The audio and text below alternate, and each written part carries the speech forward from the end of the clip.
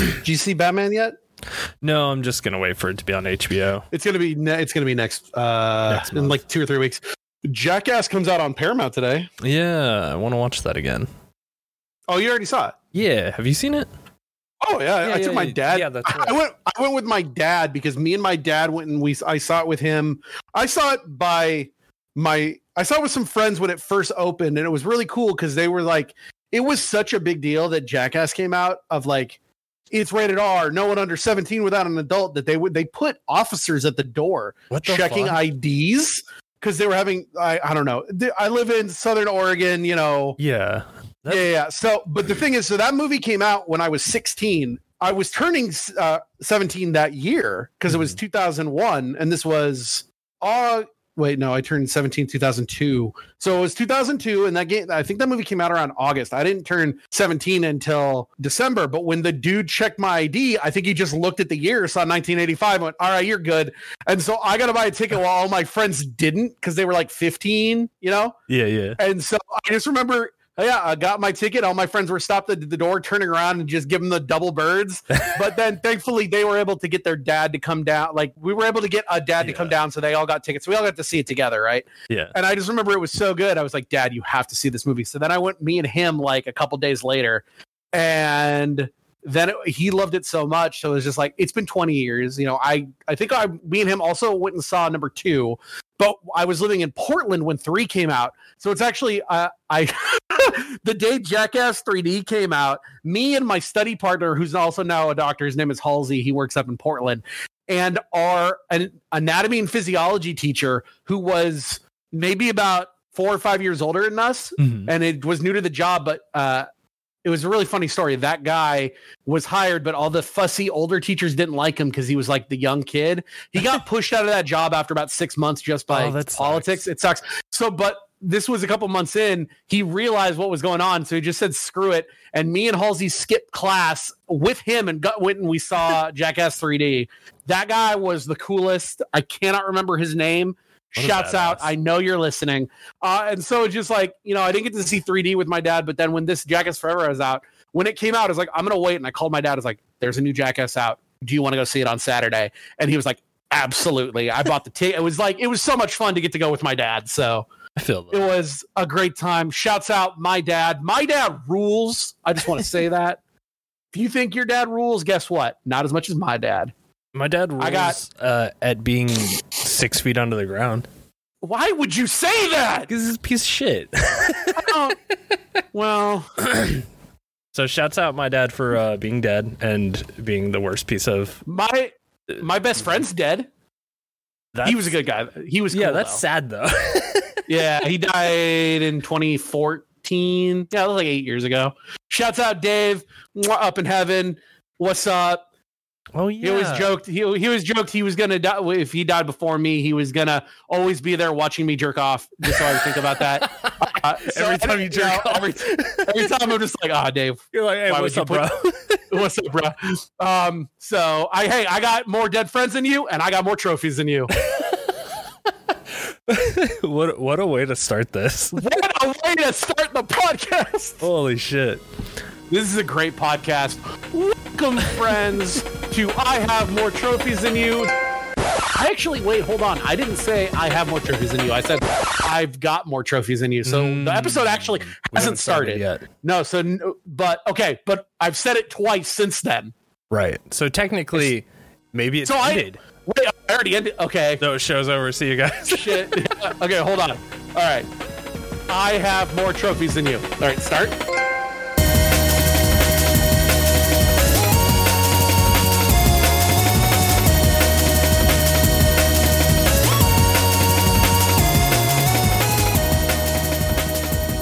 Welcome to the legitimate start of this podcast. This is I Have More Trophies Than You. That is you know what? It doesn't. It's fine that I said it the second time because I always say it again afterwards. You're right. Yeah. Okay. We got to. So this is out. I don't know. What is the magical power that cancels it? I love blatantly stupid rules to podcasts and streams, like giving myself a time limit and everything. Mm-hmm. So there are very strict rules. The first time I say the name of the podcast is when the podcast actually starts. I'm then allowed to say it afterwards, just in the opening. If I say the magic phrase again, that ends the podcast. Yeah. All right. There we figured it out. That being said, welcome to the podcast that I've already said the name of and can't say again.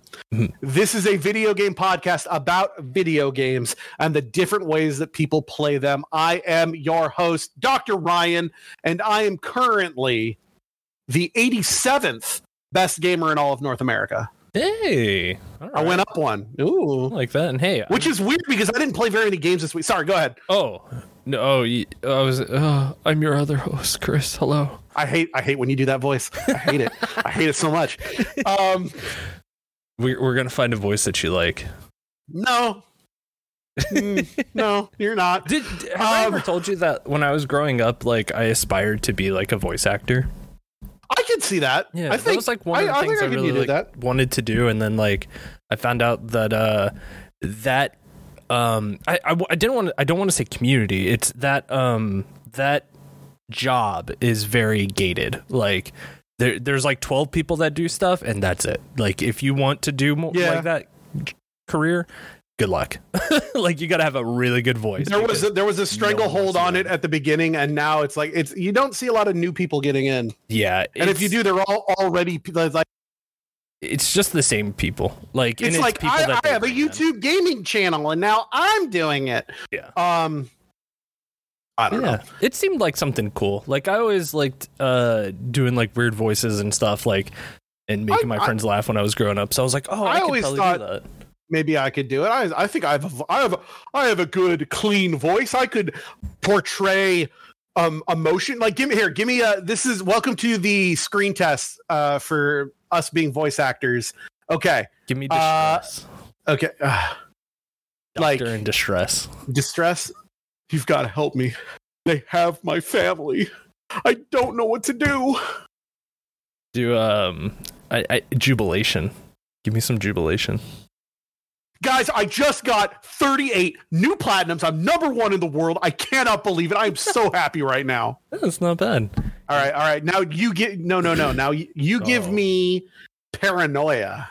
Okay, paranoia. Oh, me give you paranoia. Okay. Yeah. Oh man. Guys, I think outside these walls there could be cops, there could be unicorns, but I'm not really sure. I'm really worried about everything. So if you could please just come over and just rub my back and tell me everything's gonna be fine. I think everything will be great. Please hurry. Oh wait, I think everything's okay. Maybe? No? Okay. What was that sound? Yeah. All right. Give me frightened on a cosmic level. Frightened on a cosmic level. Let me see. I don't know. Frightened on a cosmic level. It'd be like, oh, I can't believe this crazy monster is here and he's destroying everything. Oh my god, my house! And then like everything tumbles down and I die. All right, now give me a birthday message for, let's make it someone who listens to this podcast.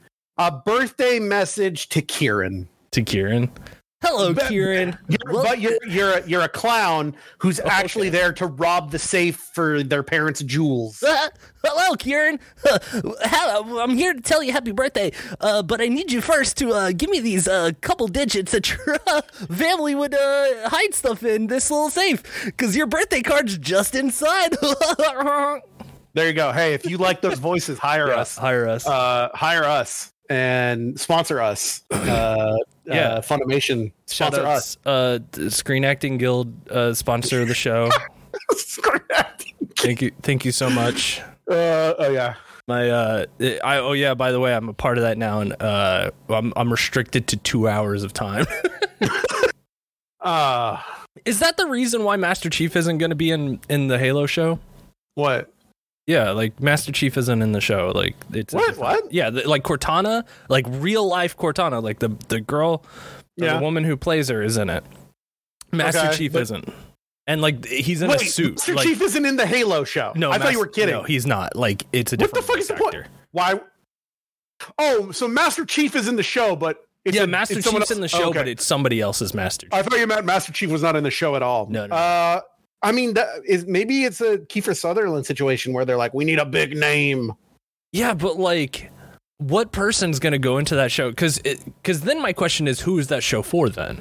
Because if Nerds, it's not for losers, fans of Halo, anyone that likes Halo is for? a fuck. Let me go on record here. It's for fucking losers because anyone that likes Halo is a loser. Oh, Xbox yeah. lovers.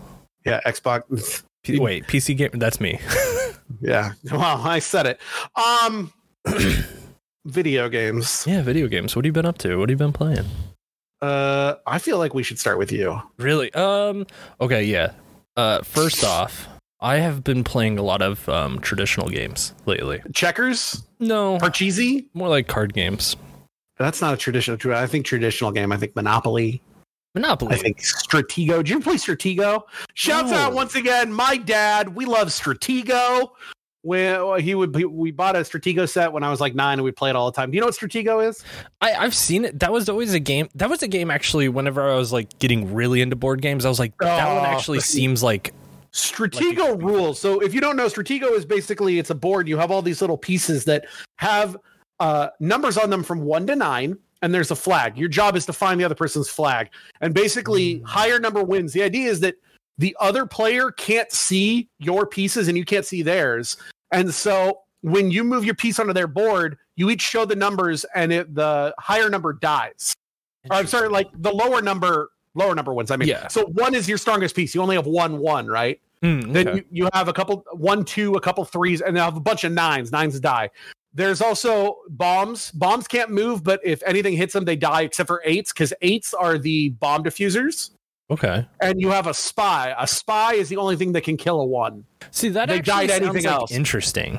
And so the idea is that you're using your 9s to try to kill that. It's like you get to put your board however you'd like. You can put the flag anywhere. You can put the bombs anywhere. You know, you could put your 1 up front and just start running through. But if they hit a bomb, they're dead. And the idea is just capture the flag. Right. Insanely fun. Play that with my dad all the time. There is a game that is kind of similar to that, or at least the way that you've explained it reminds me of Battle for Rokugan, which is an L5R game that Fantasy Flight did. It's insanely fun. It's basically you just you choose your clan that you play as, and then you each take turns placing units into the different parts of the map that you would wish to attack, and they're all hidden numbers. And the whole point of it is that like some of your pieces, like you always have a blank piece, which is like a bluff attack. It's like you could set it there and be like, hey, I'm gonna move into this line area and try to take it over, and then they would have a chance to like place units there or try to spread their army to try to take over other lands. And then you would I think it's like 5 rounds that you would keep like checking to see like what you take over and what you not take over. But I love that game, and if no one's played it, like if you haven't played it, go check out that game. I think it's a little bit harder to find now, but yeah, Battle for Rokugan's a fucking amazing board game. It's on eBay for like $115. Holy shit. That I got it like for fucking like 30. And then not only that, I lost a piece of the Scorpion clan, and I emailed them and they sent me a new one for free. This looks like Risk mixed with Stratego. Yeah, it's kind of like that. It's really fun. I you should play Stratego. I should try that out sometime. Maybe try that out. Maybe that's we'll like when we do our PAX panel, we'll have a Stratego. We're 100%. Hey, I'm committed to trying to get a PAX panel. I am too. I gotta. It'll be. I figure they want something that's more about video games, so maybe it'll be. Here's my idea for a PAX panel. What do you think about this? Live brainstorming on air. It was going to be the name of the podcast, which I can't say because it'll end the episode. Right. Presents why you should be a trophy hunter and why you should never be a trophy hunter. And then it's you and me just debating on why it's like the fun of trophies and why it's from your perspective on why it's ruining video games. Oh my gosh. That's great. I think that'd be like a debate, like you We and can me like in a stand debate. on other sides of like podiums. And I debate figured, each yeah, other. it could be like a debate. We'll get someone to be like our debate moderator. Like, I'll pull in like someone that I know that's there. Like, we could ask, I don't know my if Frank's going or Jared or something. Hey, this is a really good idea, and I already have like 10 ideas of it running Okay. through my head. All It's right. like how Yeah. to even interact like with people that would come. Like, oh my gosh, that's a great we idea. can have like I a love Q&A. this. Okay, yeah. We gotta do that. All right. Mail. yeah. Put this podcast in an envelope. Mail it to yourself. That way, it's copyrighted. No one can steal. The layman's copyright. What traditional games have you been playing? Other than that, I've been playing a lot of the Digimon trading card game, and I Oh! Hey, hey, you have something. I do. I might have spoiled something a little bit. Oh man, this is interesting now. I sent Chris a present. Yeah, that's true. Is it play the live present unwrapping theme song? Oh, okay. Here we go. All right. Did you guys? I sent you a present. I went to the Portland Retro Game Swap meet and I saw something there. Mhm. And the first thought I out of my head was Chris must own this. And I bought it and I sent it to you. Yeah. And now it's time for you to open the gift. All right, let me grab it. 1 second. Okay. For you at home, I am waiting for Chris to get the present. Hey, do you like Elden Ring? Guess what? I'm about to talk about Elden Ring for like 30 minutes when it's my turn. This is an Alpha Protocol podcast, but it's gonna be a lot of Elden Ring. Hey, go ahead. Okay, so What is your guess of what is in this present? I'm trying to. Just first thing on your head. Go. What is it? What is it? Go. I don't know why, but my mind goes to Digimon Racing on the GBA. Open it. Oh, it's a little big for that, but go ahead and Yeah. open it up. All right, here we go. How's the unpacking It sounds good. ASMR? It sounds good. All right. Chris, I have an important question for you. Uh huh. Chris, will you be my Valentine? That's right. It's an This unopened rules. original box of Digimon Valentines for elementary kids. Holy shit, dude, this is tight. 32 Digimon Valentines with stickers and envelopes Oh fuck. that you would find at the Walmart when you were in elementary school and you had to buy. Well, Digimon would have been past when I was in elementary school, but I remember in elementary school and it was Valentine's time and you would get a pack of 32 because the teacher said you had to give one to everybody in the class no matter what. Yo, I know that And- nobody can see this right now, but the artwork on the back of it, like on all the different cards, is so good. I love the unopened. classic artwork so much. I figured you would respect it more than anyone. Yeah. Now you have an option. You can either keep it unopened on your shelf or do you open it up and display all 32 in like a frame? Because I assume there'll be some duplicates in there. They're not all Yeah. 32 different. That way you can have some open, some unopened. It's yours to do with as needed, but happy Valentine's Day. Yo, thank month- you. This fucking month- rules. A month late. No, I saw that. I saw someone just had a box of like unopened, like literally just a box of weird different like Valentine's cards that you would find in Walmart like 20 years ago. And I saw Digimon one. I was like, oh, well, clearly Chris needs to own this. No one else in the planet would appreciate this. Anyway, so This is there a you go. cool, like, I should put this with all my sealed boxes of Digimon.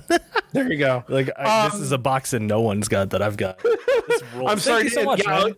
put it in fucking Lucite and send it to WADA and get it rated. What were you going to say about Digimon? I'm sorry to cut you off. I've been playing a lot of the Digimon card games. They just had their first like regional event like in person this last weekend, and so I was watching that on like stream. And then I really want to play the Pokemon TCG really bad, but here's the thing: that game is insanely expensive right now. Not only that, the metagame isn't. It's not the best because it's just a lot of Mew running around, and if you're not playing Mew, you're playing Gengar, and that's kind of the format. Hell yeah. I mean, listen, I was never the biggest fan of Gengar, but Haunter out of the original 151 That's my homie. I love Number one Haunter's with a bullet. design. I think I like Haunter. Haunter's design more than Gengar's. If I was ever to get because Gengar is just a big spooky ghost, like a big bulbous ghost, where Haunter's like your classic. He's the fact that his arms aren't attached. That's what I he's just got like floating hands. And stuff. If I was to ever get a Pokemon tattoo, it would be of Haunter. I'm never going to get a Pokemon tattoo, but I'm just saying if I would. How much would it take? I know how much it would take for you to get a Big the Cat tattoo. How much would it take for you to get a Haunter tattoo? I see $5,000. I get a Big the Cat tattoo. $4,000. I get a Haunter tattoo.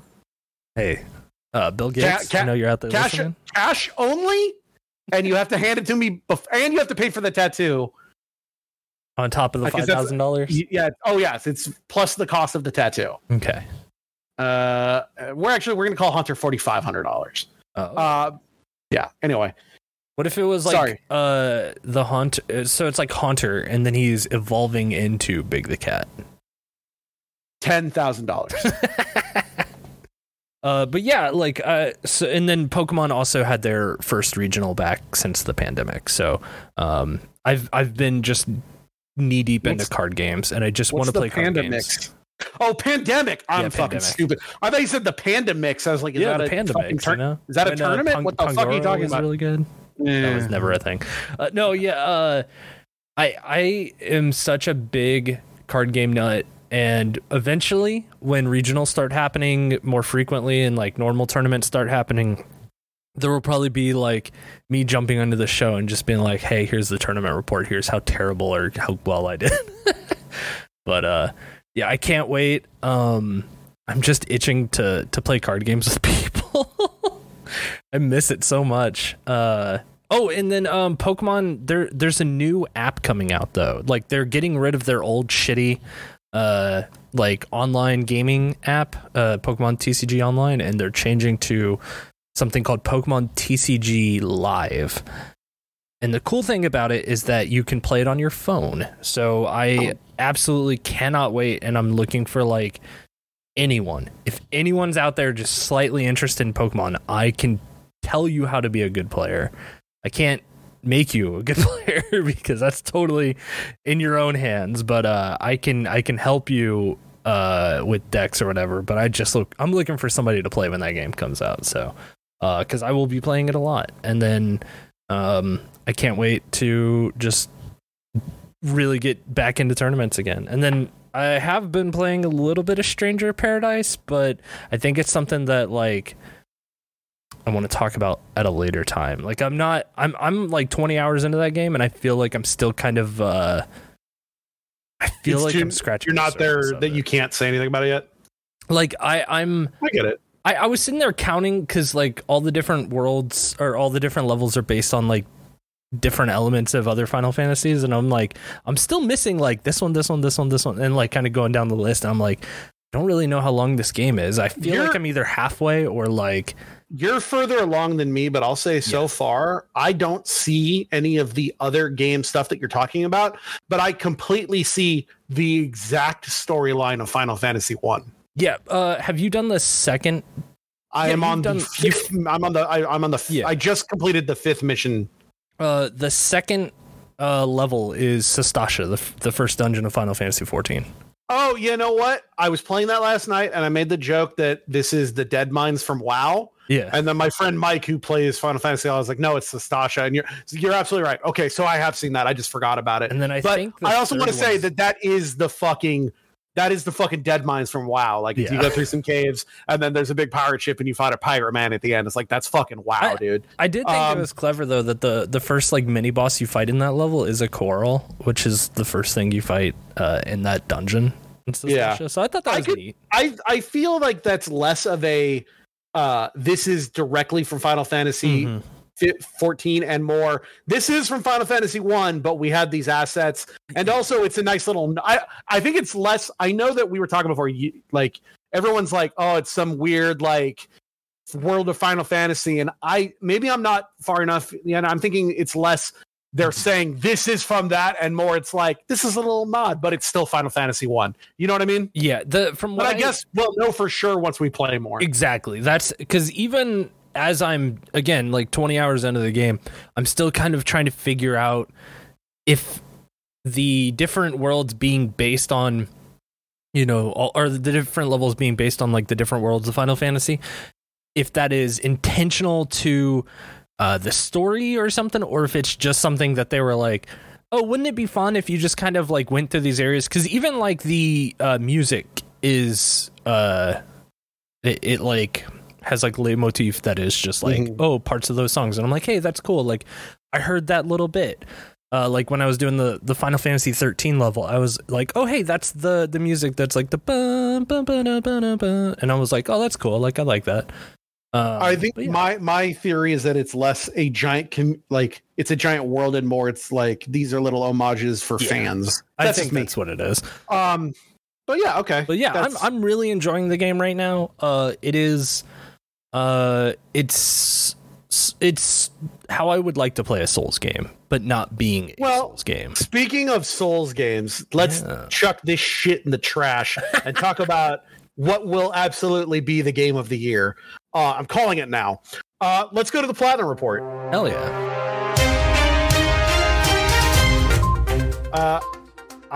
This is going to be the smallest Platinum Report in recorded history of this podcast. Holy shit.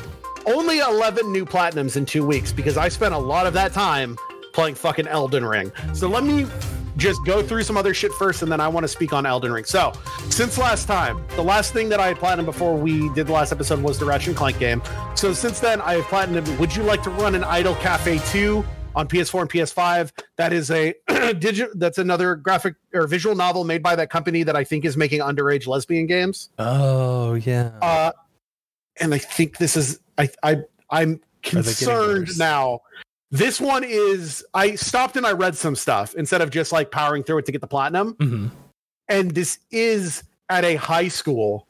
Oh, no. And you're making girls kiss each other. And I'm like, I want to stress once again, it's not to get canceled. Not a problem with the girls kissing themselves part or each other. You can kiss yourself all you want to. These are underage children.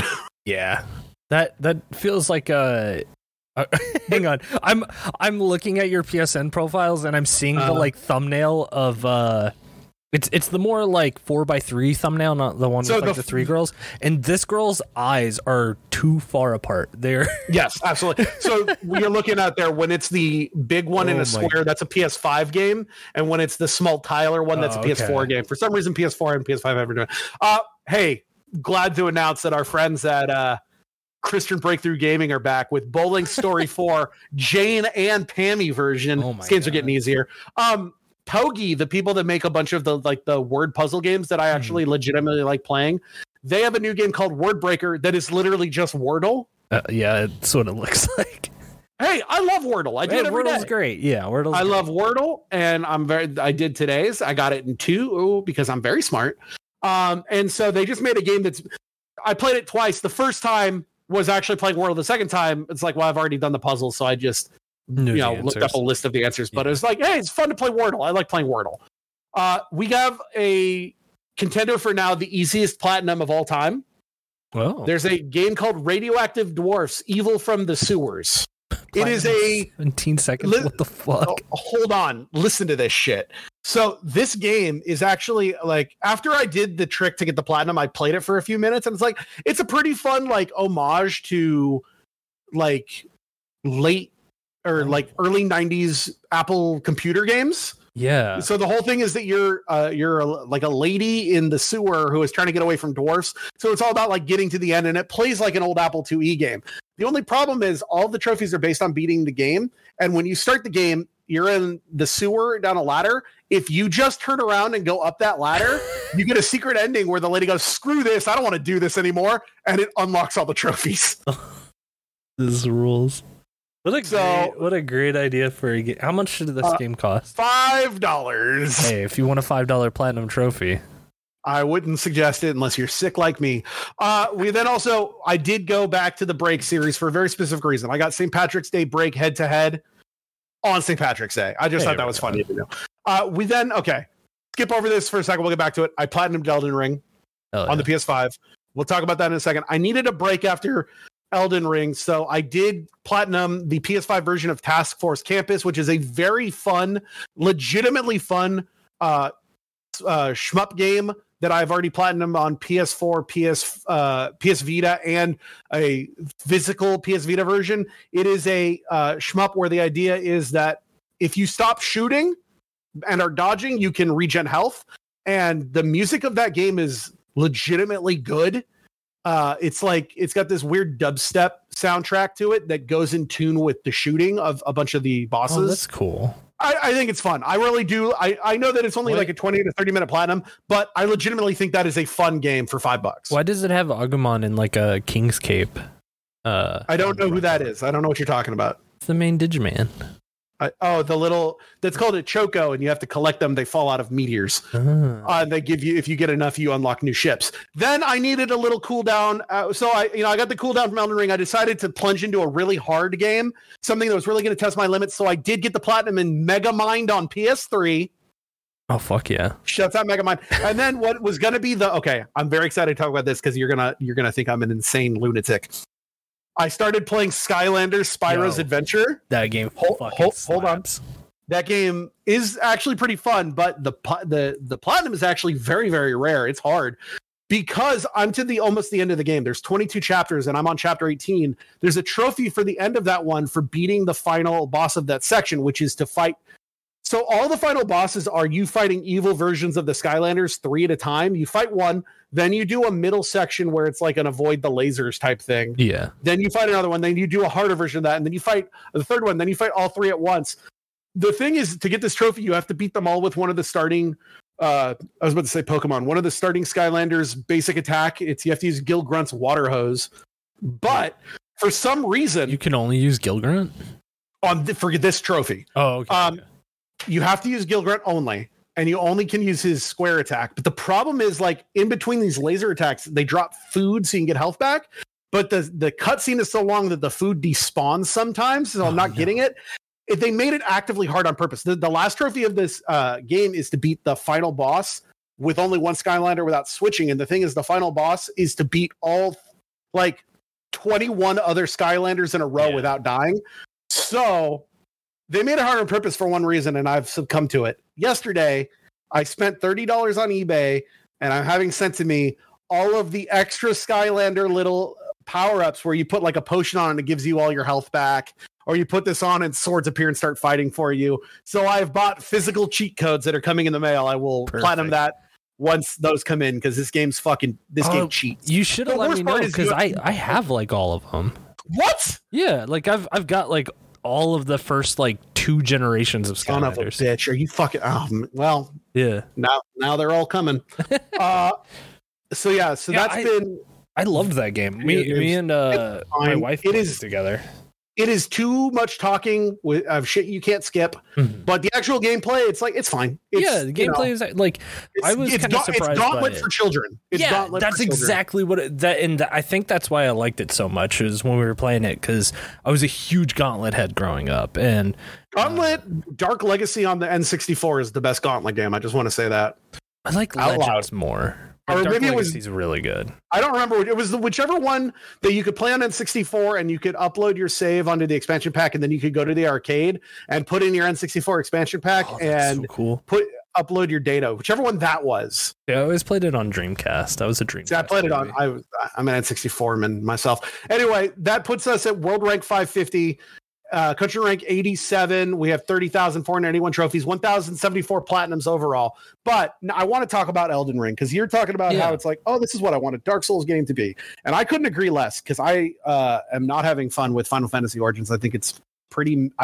It's not bad. I think it's completely like mediocre. It is. I believe the words I used to describe to you were, it is a dollar store Neo. Now you want what could be possibly the best video game ever made, legitimately, like not my favorite because that's still Persona 5, but could actually be like the best single video game ever made by humans. Let me tell you about Elden Ring. Elden Ring is everything that people have been saying about Breath of the Wild for the last 4 years, but true. I think that Breath of the Wild is boring, mediocre, and gets dull after about a couple hours. Elden Ring is so fucking good that I put 80 hours into that game. I spent 3.5 hours on the final boss alone just because it was such a bitch, and I'm having to stop myself from go to buy a PS4 copy and play it right now again, all over again. God damn. And the only reason is because other games are coming out. But I'm definitely going to double plat this game when there's either later this year when there's a breakpoint, or like as a treat to myself sometime next year. Elden Ring fucking rules. First of all, open world, so you can go anywhere at any time. Mm-hmm. There is stuff that's gated by the story, but people have already found ways around that. So fuck that. The world is massive. Everything that you find, you can go anywhere. You can find all of this shit going on. There's quest lines throughout the whole game, and they're adding more.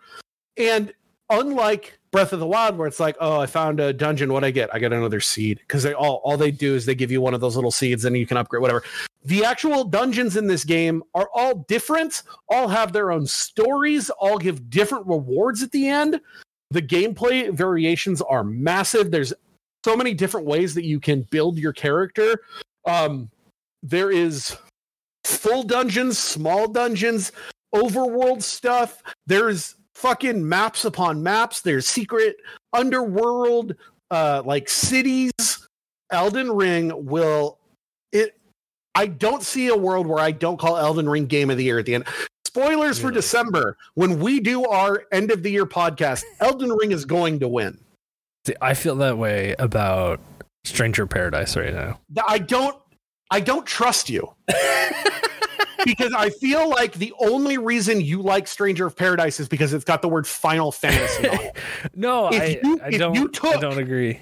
If you took the bullshit Limp Bizkit man and his little I want to kill chaos off, and it was the same exact like gameplay actually, aspect, I'll disagree because I've already downloaded Neo because this game I am enjoying much that I want to play Neo now. Neo is a better game than this. I'm excited to check it out. Like it was something that I always kind of like, skipped over because it was like, oh, if I want to play a Dark Souls-ish game, I'll play Dark Souls. But like, you should play Elden Ring. Like it. I should play Elden Ring. See, I think I'm too like the one thing I really like about Stranger Paradise right now is that it is level to level to level, right? Then you're gonna like Neo because Neo is the way that Neo works is that there's like a handful of levels, but then when you go to this level, there's 3 or 4 different missions. Right. So it's always the same map when you do these, but like what you have to do and where you start is different. Yeah. So like it's a smaller map to get it. Elden Ring is one continuous giant. Like and that's what's scary to me right now. It is the absolute like that dumb phrase. There's a mountain over there. You can go to it. Yeah. This is the game that has finally. There's a mountain over there you can go to a game. I mean, because you can go to fucking everything. There's so much chill with that. This game's been out for weeks now, and there's still so much hidden shit. There are hidden walls that you can find. Like if you bang on a wall, it'll disappear, and you can find it and pass. Somebody found a wall the other day that only opens if you hit it 50 times. What the fuck? Yeah, there is just Miyazaki's on a whole nother shit upon shit upon shit.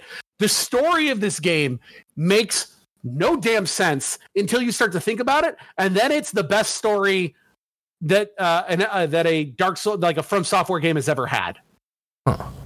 See, I love this game. I really want to check it out. It's just I don't know if I'm ready for another open world game right now. This game will consume your life. This is I'm gonna I'm scoring that we're doing this is the welcome to the Elden Ring episode. This is also the Elden Ring episode. This game gets a platinum for fun, a platinum for trophies. There's only 3 missable trophies.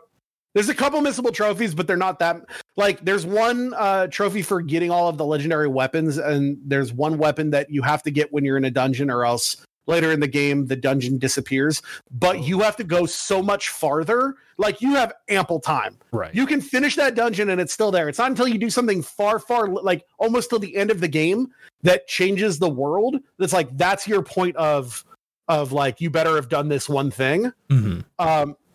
But you have ample time. There's also some ending trophies that contradict each other, but with good use of save scumming, you can get them all in one playthrough, and it's not even that hard. You just have to do one quest line. You have to do one quest line up to a point, but not finish it, and then you beat the final boss. Then before doing what you do to end the game, you just back up your save to the cloud, and then do the normal ending. Download your save again. Do the secondary ending you already set up. Download your save again. Go finish that other storyline. Fast travel back and end the game. So it's like it's nothing hard. That's another great thing this game does. that has not been in any Souls games before. There is a giant world map and fast travel between bonfire points. Also, and this is going to sound really stupid why I'm so happy about it, for the first time ever in a Souls game, there's a jump button. Yeah, like I've seen people using it as like you can jump off your horse and then jumping in, have like a double jump or something like that. You can do like a jumping attack and just like, yeah. But it's also really great for discovering secrets. There's a end level boss that is that's supposed to be very, very hard, that someone found that there's a way to jump over his arena. And so the only thing that activates his AI to start attacking you is walking through the door.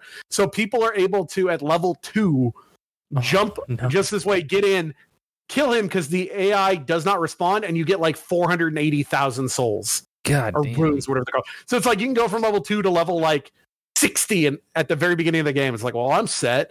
Now, see, I got a question. Since the game is open world and you can kind of like do it in your own order, I guess. Yes. Does everything scale to level, or is it set? No, everything is set level. Okay.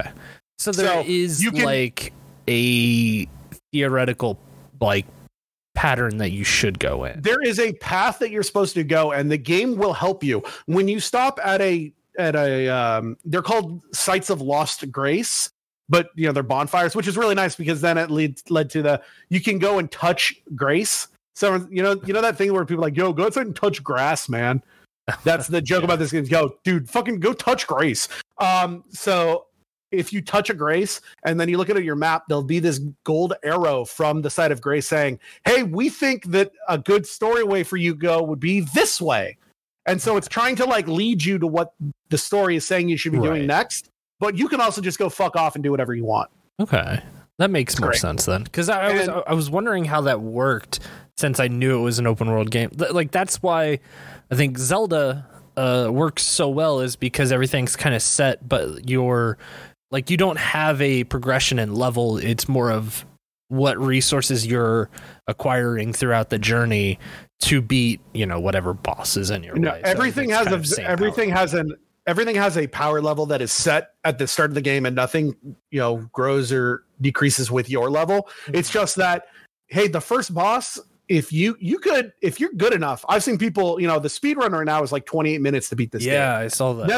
That's a lot of like skipping shit and like going through things. But it's like, if you're talented enough, you could go at level 1 and beat the first boss, or you can go and explore like the entire first continent.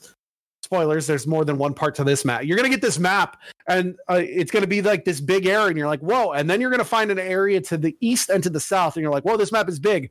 Then you're going to find even more shit to the north, and then more north, and then the northeast, and you're like, this map is fucking huge. Then you'll accidentally stumble down into the subterranean world that is beneath you, and then you'll find out there's 4 of those, and you're just like, this game's fucking amazing. God damn. It sounds really cool. I think I would like to check it out. I think that might be a summer game for me. I might check that out then. Something that you can. This game took me 2 weeks. The only reason this game took me 2 weeks to platinum is because I had to take 5 or 6 days off in the middle there to play that fucking Ratchet & Clank game. That's your fault. You ruined. You tainted my Elden experience. What's really funny is I spent all my time building this mage build that was like fucking obliterating shit. Mm-hmm. And when I finally got to the boss where it's like, you want to have this build and use this for it, which was the fire giant, I load up the game after work and they patched it and they ruined all my shit. Oh, fuck. Thankfully, when they patched it, they made something else better. So the other thing that this game has, which is unheard of in a Souls game, is they have the ability to respec. Oh. Which is huge. Yeah. In Demon Souls, Dark Souls, whatever, it's like once you've put points into a build, you're set. If you fuck up, you fucked up. If you better start farming souls because to change, because there's no other way. There's usually one other opportunity to do it, but it like costs you a lot to basically do that, right? In this game, what are you talking about in Dark Souls? In past Dark Souls games. No, absolutely not. There's no way. There's no way. Shit is your choices are set in stone. Oh fuck. In this game, once you've beaten a specific, I think they call them greater foe. Yeah, once you beat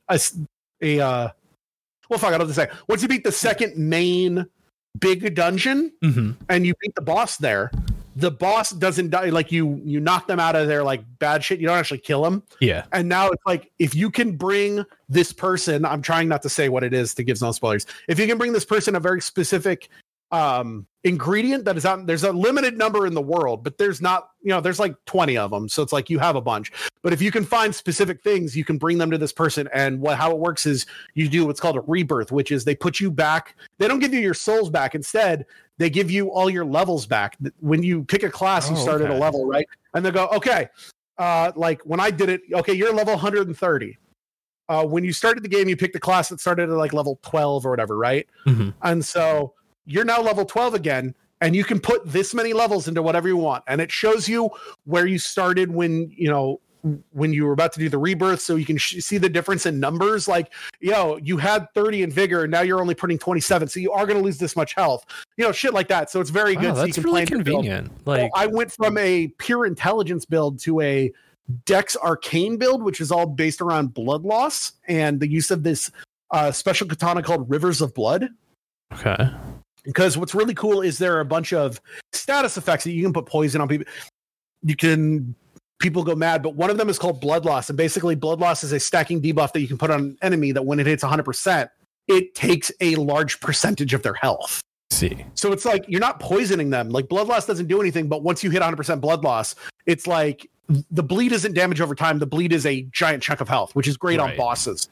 So I found this katana called Rivers of Blood that after they did the upgrade, it wasn't scaling right with Arcane, which is basically Arcane is your luck stat. But it also on this dedicates how much more blood loss you do. So with this special blade, and it's Ash of War, or it's special art, which is you now understand playing Stranger Paradise. I know you said you switched to the other style, controller style, but the way that you play Elden Ring is that R1 and R2 are your light and heavy attacks. Yeah. And then L2 is whatever your like main hand weapons Ash of War is, which is like a special ability. On this one, it's called Corpse Piler, where basically you do like a 3-hit flurry, but at the end of every hit, you fire like a shot of blood off of it, and it just stacks even more blood loss. So basically what you do is that you roll into the boss and then you just get up its butt, and then you just slash, and you just fucking melt people because it's doing a bunch of attack damage and at the same time stacking bleed so that you get even more attack. There is this boss called Melania, Blade of Michaela, that is like it is an optional boss, but it's the hardest boss in the game. Okay. I don't believe that anymore, having fought the final boss, which I think is the hardest boss, but this is that boss. If you've seen any like of the videos online of those people going like, oh, people call this the hardest boss. I don't think it's that hard. And then this chick just dashes forward and one-shots people, and then that guy goes, oh, okay, I see it now. It's a very hard boss fight, and I was trying to do it with magic, and it just she was moving too fast. Magic is all about most of the magic can be dodged, unfortunately, and so I threw my head against that thing for about 3 hours one night, 3 hours the next night, and then that's when I was like, fine, I'll come back to it later, because I was also a little under-leveled going to it. My friends were just like, you should not be doing this until you've done a couple more bosses. Well, that fucking patch hit, and it kind of tanked what I was trying to do, and so I switched to the Dex build. I went and I fought a couple bosses, got a couple more levels. I went back to that hardest boss in the game, and I melted her on the second try. Her whole thing is that her first phase, that part sucks, and she's got a second phase where she has a second health bar and she moves even fucking faster. But like with that bleed, it's just like, oh, you're dead. Slash. Now I will say you're thinking, oh, I can just do this bleed build and start winning from the game. The thing is that the bleed build that I was using is all end game materials. Right, that makes sense.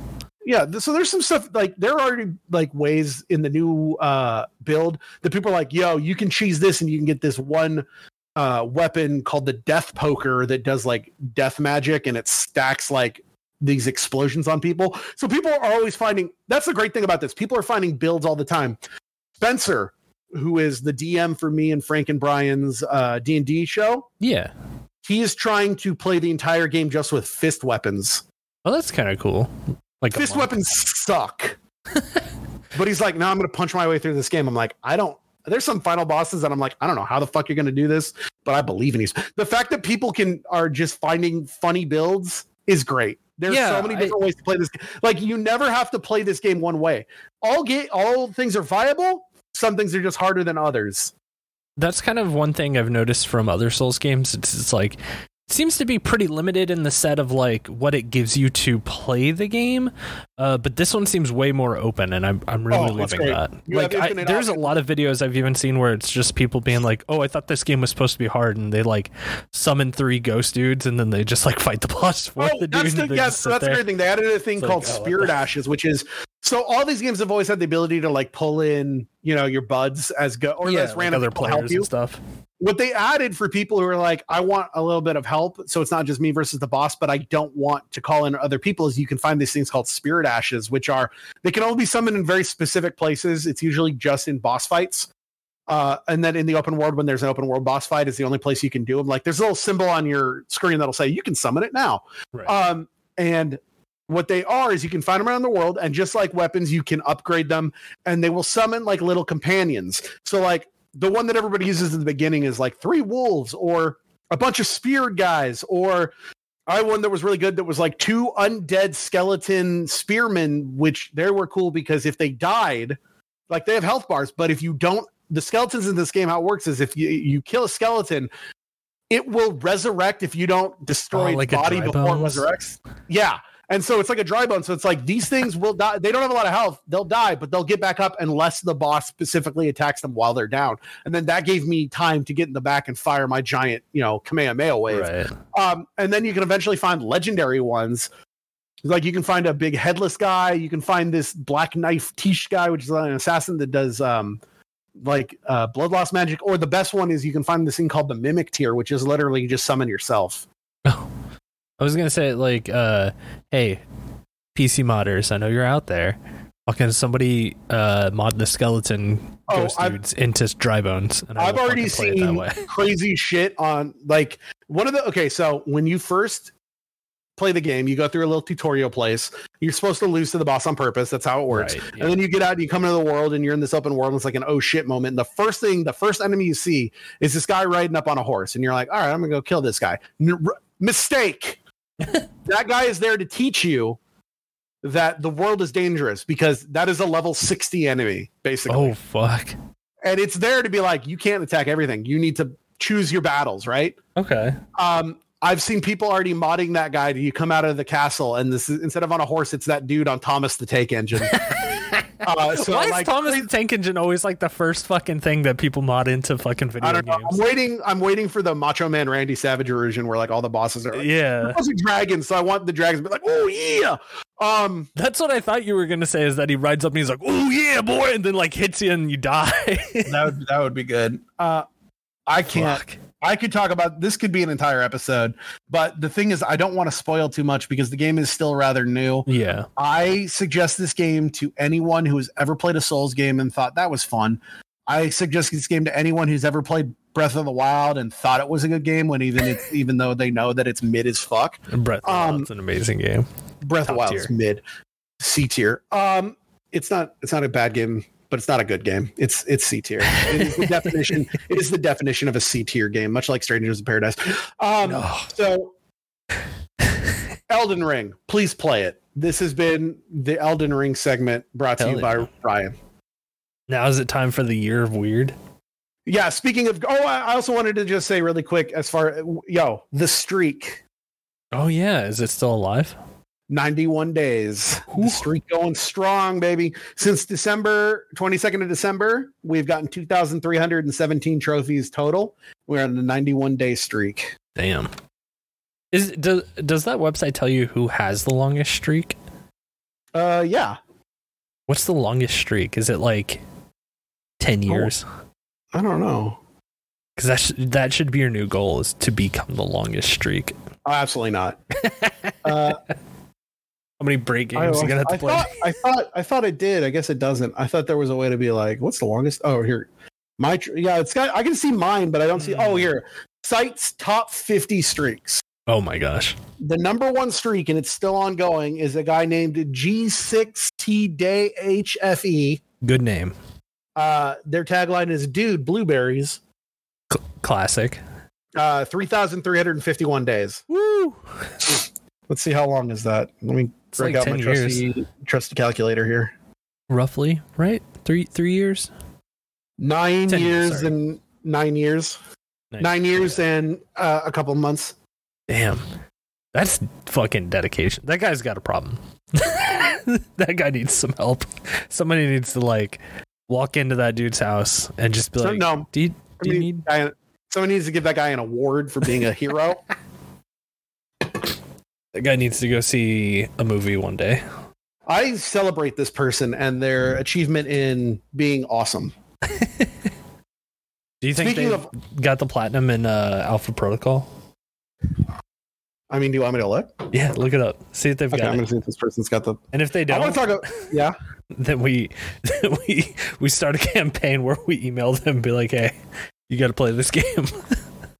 Because it's something. See, here's the thing. I need you to fill me in on what the story of that game was. What?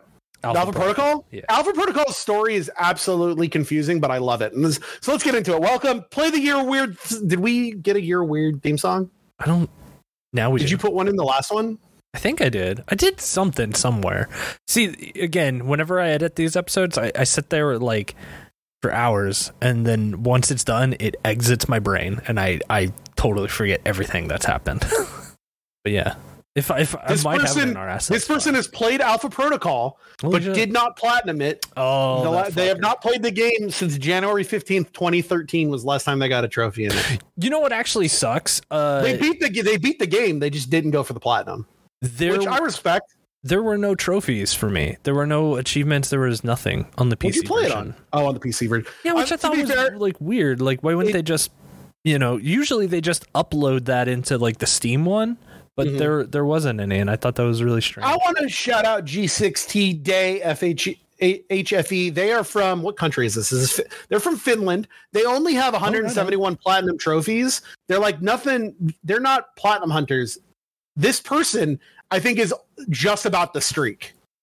They've played less games than me. They've completed far less, but their streak has been going for 9 years. So I feel like this person doesn't play a lot of garbage. They play what they want instead of just playing for platinums.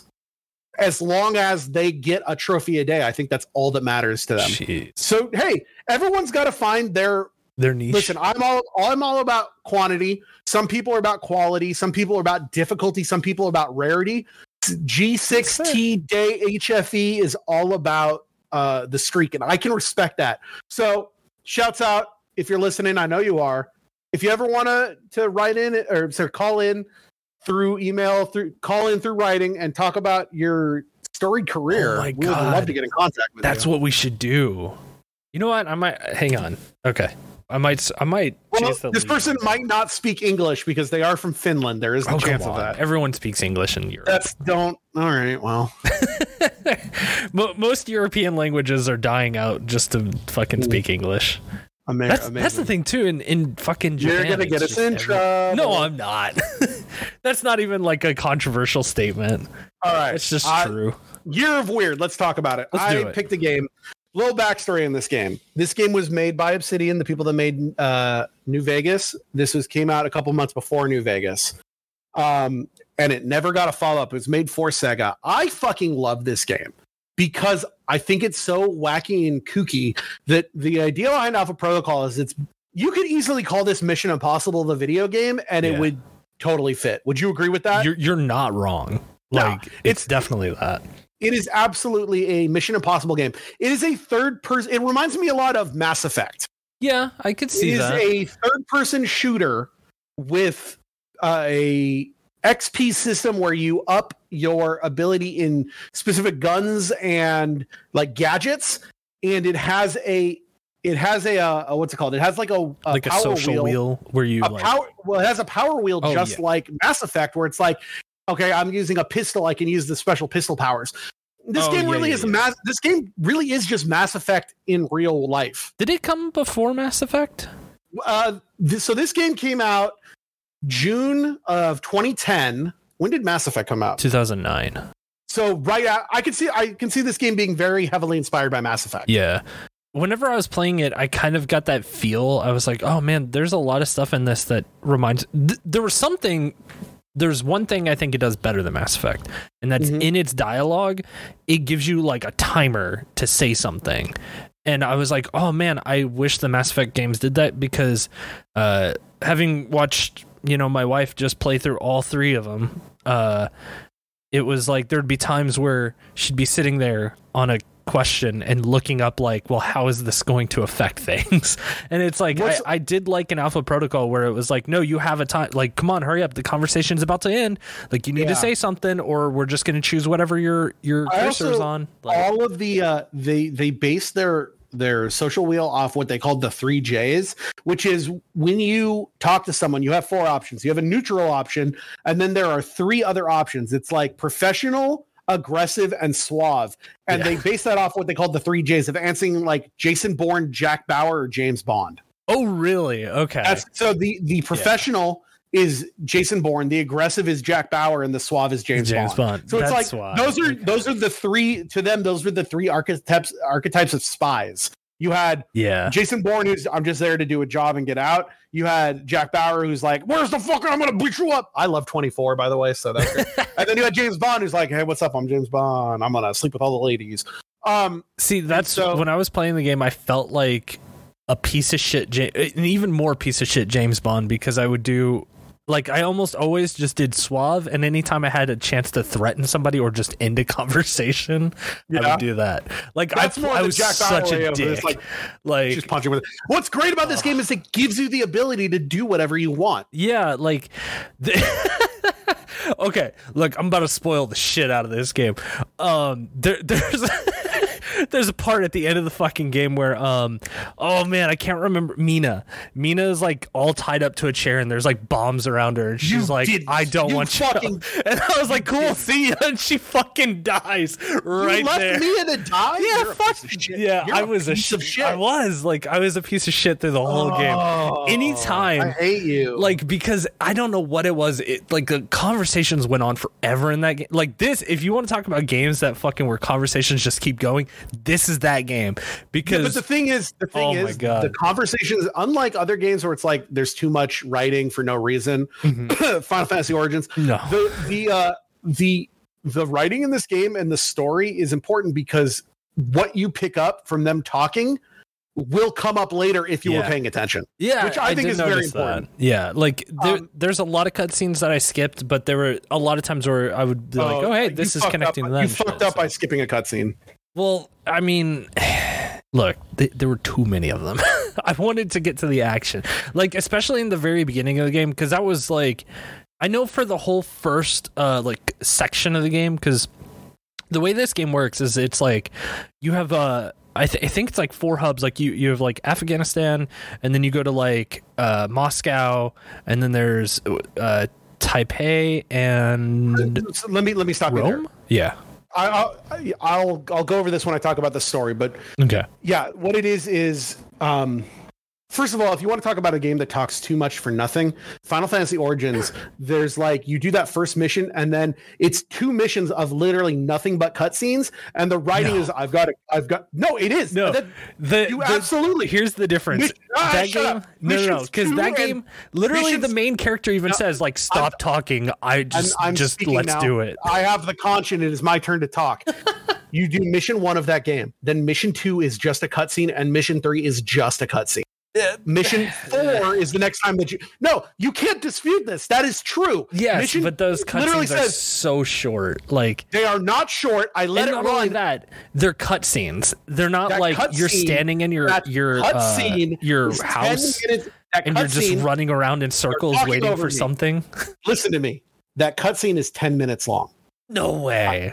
I fucking put it on, and I was so bored, but I didn't want to skip it in case something was important, that I watched something on YouTube about Elden Ring, and it was over and the cutscene was still going. That third cutscene is even worse. The characters suck. I hate everyone in this game. Well, all right, let's get back in Alpha Protocol. So I'm going to explain Alpha Protocol. Alpha Protocol, the story is this. Your name is Michael Thornton, and dependent on how you play the game, you're either a veteran spy or you're a new recruit to something called Alpha Protocol. Alpha Protocol is basically like the Mission Impossible people, right? They're Black Ops. They're there to do, they're the 4th. What's the thing from 5th Echelon? 5th Echelon or whatever? Yeah. What is that? Why am I forgetting the name of it? I want to say Spy Hunter, but that's not right. Tom Clancy's Rainbow Six. That's not what it. What the fuck is the name of that game? Is it With the goggles? Splinter Cell. Splinter Cell, yeah. This was a worse Splinter Cell. This is a better Splinter Cell. Oh, no. Splinter Cell sucks.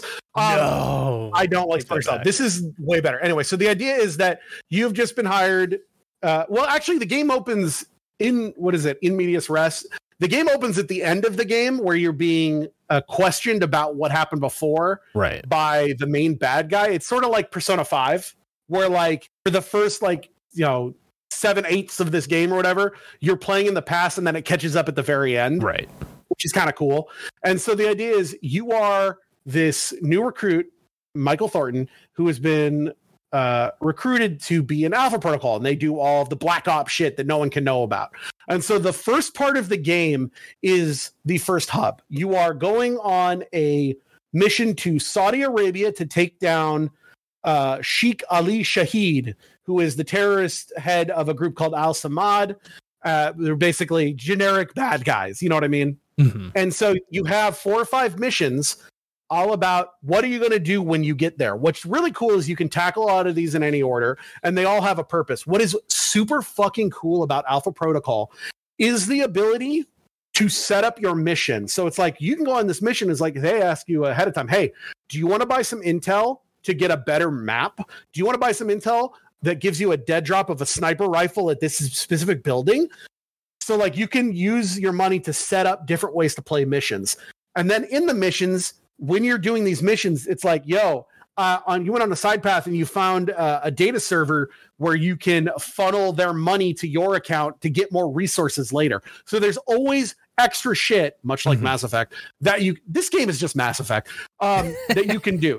So I'm going to stop there. Sorry, the story is you sent to Saudi Arabia and you need to get intel so that you can kill the Sheikh. Yeah. At the end of the first mission, you can either kill him or you can talk to him and let him go. I killed him. And I killed everyone. I played this game. I had to play this game to get the platinum. You have to play this game 2.5 to 3 times. The reason 2.5 is because with some smart saving, you can basically do your first run. You do it on easy, and you use the rookie thing because that's how you get some very specific trophies. And there's a point about halfway through the game where you save it, and then you beat the game. Then you do the second half of the game a different way, and then you do your third run on the hardest difficulty. But it's New Game Plus, so you get to keep shit from the first run, so it's not as hard. And then you have to do it a third way. So it's like this is a game where the different ways that you either talk to people or do missions will greatly influence things later in the game. So it's like there are these 3 very specific endings where it's like if you don't talk to this one person before you do this mission, there's no way to do this ending, which is very cool. I like shit like that. What game was just like that I was just like, I didn't talk to this. Remember that game I was telling you about, the Forgotten City, the one that was the like Skyrim mod. The Skyrim mod. Yeah, that was the same thing where it's like if you do this before you do this, you've entirely lost your ability to do this. And in the Forgotten City, it was a little more nuanced where it's like, oh, it's so stupid that I did everything right, but because I solved this puzzle before this, when I talked to this lady, I couldn't have the option to talk her down because I was like, why don't you tell me about this? I should have just been like, I've already solved it. It's okay. I don't have to shoot you. And she's like, no, I want to shoot you anyway. So it's like, that's where I don't like it. In this one, it's like, they straight up tell you, it's like, if you go to this mission before talking to this one character, he will be offended. Yeah. Yeah. Like, you have the option of doing that, and then you fuck yourself out of a bunch of stuff, or you go talk to him and everything's. So it's like, they give you more time, which is like, they straight up tell you, here's what's going to happen if you do this. They tell you this will happen if you don't do this. And so I appreciate that. Yeah. I did notice that because on the Affinity, there's like every time you like start the mission, like whoever's giving it to you, it'll tell you like they don't like you. They fucking hate you. You know what's also really cool? So you get handlers on missions. You can pick like who your handlers, and they will give you buffs dependent on who, but also there are buffs no matter if they hate you. You still get a buff. It's just a different type of buff. It's like they're going to be rude, and their curtness will make you more on mission. So you'll have a 5% better chance of paying more attention to this type of thing because you won't be thinking about, that kind of shit, which I thought was kind of cool. So there's good and bad to being mean or nice to everyone. And there's actually trophies based on everyone liking you at the end of the game, everyone hating you at the end of the game, and there's actually one for killing every single person that you can before the end of the game. I think You probably probably did that, but I don't have a collection. You know what's funny? I want to say really quickly, I just realized also, because I was reading the Wikipedia on this, this is a game that we want people to play. However, if you don't already own this game, guess what? You can't buy it except for physically on PS3 or Xbox 360, because they took this game off Steam in 2019 due to expired music licenses. Oh, interesting. Like, So, yeah, I've had this game for a long time, but I just like never got around to it. If after we talk, if this sounds interesting to you, you can buy this game and it's relatively cheap, but you're gonna have to play it on console or maybe good old games. I don't know. Or just hit up your local Blockbuster. Just go to Blockbuster and rent this computer game. Yeah. Okay, so at the end of the mission in Saudi Arabia, either you let him go or you kill him and you get his intel, but all of a sudden the place that you are is struck by missiles and everyone thinks you're dead. Yeah. Somehow you get out, but you found out that Alpha Protocol has been infiltrated by Halbeck, which is like Halbeck is supposed to be their like kind of like Blackwater Halliburton thing, where it's like this evil corporation with its own paramilitary has somehow gotten into Alpha Protocol, and they're like the shadow bad guys. You know what I mean? Yeah. So the evil organization that wants to now take over the world. Well, they want to take over Alpha Protocol to use it for their nefarious spy. plans, It's your cloak and dagger shit. Yep. So then after that, you open up the main game, which is you get from the intel that there's 3 missions going on that are all based on this. There's one in Moscow, there's one in Rome, and there's one in Taipei. What's nice is you can choose which one you want to go do. I'm going to talk about it in the order that I played it in, which was Moscow, then Taipei, then Rome. How did you go? I don't know. I think I just went down the list. So I think I went to, I think I did Taipei first and then went to Moscow and then went to Rome. I don't think it matters the way that Maybe I went to Rome earlier. I don't remember. Yeah. Cause, no, Taipei was definitely the last place I went. So I went to Rome, Moscow, Taipei. That's what I did. I will say, if you are looking to do this and you want to get the trophies, there is a great step-by-step. So I played this originally on 360 back in the day, and there were like guides like you should go here, should go there, but there wasn't a step-by-step guide. When I did it again on PS3, I used the step-by-step guide, which is actually on trueachievements.com, which is it's set for 360, but the guide works great on both. So if you go to trueachievements.com and look up Alpha Protocol, there is a great step-by-step guide about exactly what to do on each playthrough. Best way to put these are your long-term goals for this run. These are the weapons that you want to go after. So I highly suggest using that if you want to go for the platinum, because I don't think it takes anything out of it using a guide. It is still a very fun game. It's less about like ruining the game for you and more about telling you the exact, like, you should do the missions in this order so that you minimize the amount of playthroughs you have to go to. Right. So I highly suggest it. So the first thing I did when I did this, it was Moscow. And so that's Operation Blood Feud. The idea of Operation Blood Feud is that you're trying to go after their weapons, and their weapons are being controlled by some Russian mobsters.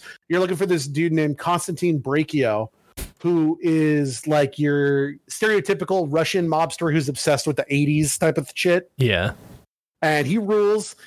When you fight him in the battle, because they can't have superpowers. This is a real game. So how do you make bosses overpowered? That's right. You have him do cocaine, and that makes him go very fast and sustain more damage because he's on cocaine. I thought that was great. You go through when you're going through Moscow, the idea is that you're trying to get info on where the fucking weapons that Brachio is sending to Halbeck, right? Right. And so when you're going through, you do a couple missions, you find this other paramilitary organization called what the fuck were they called? The G22. And so the G22 are a bunch of like German military people who are also there, and they're trying to also kind of stop the same stuff. They're not really allied with you. They're just kind of like, don't get in our way, we won't get in yours. And they're led by a dude named Albatross. Albatross has this big Russian lady named Sie, and also this girl that doesn't talk named Sis, who's like the ultra assassin, right? Mm-hmm. I thought they were cool. All the like boss characters that you fight, I thought were cool characters. I was like, oh, these guys are neat. Like, sorry, I have to fucking kill you now, but like, didn't mind them.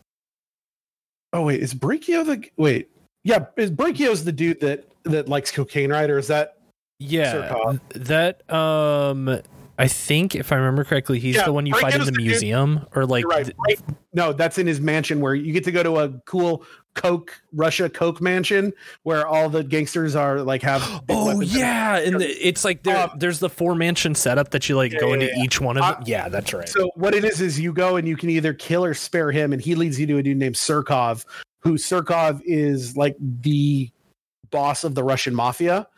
And Surkov, at the end of it, you can either kill him, arrest him, or you can let him go and he'll help you get to Halbech's fucking guns. Yeah.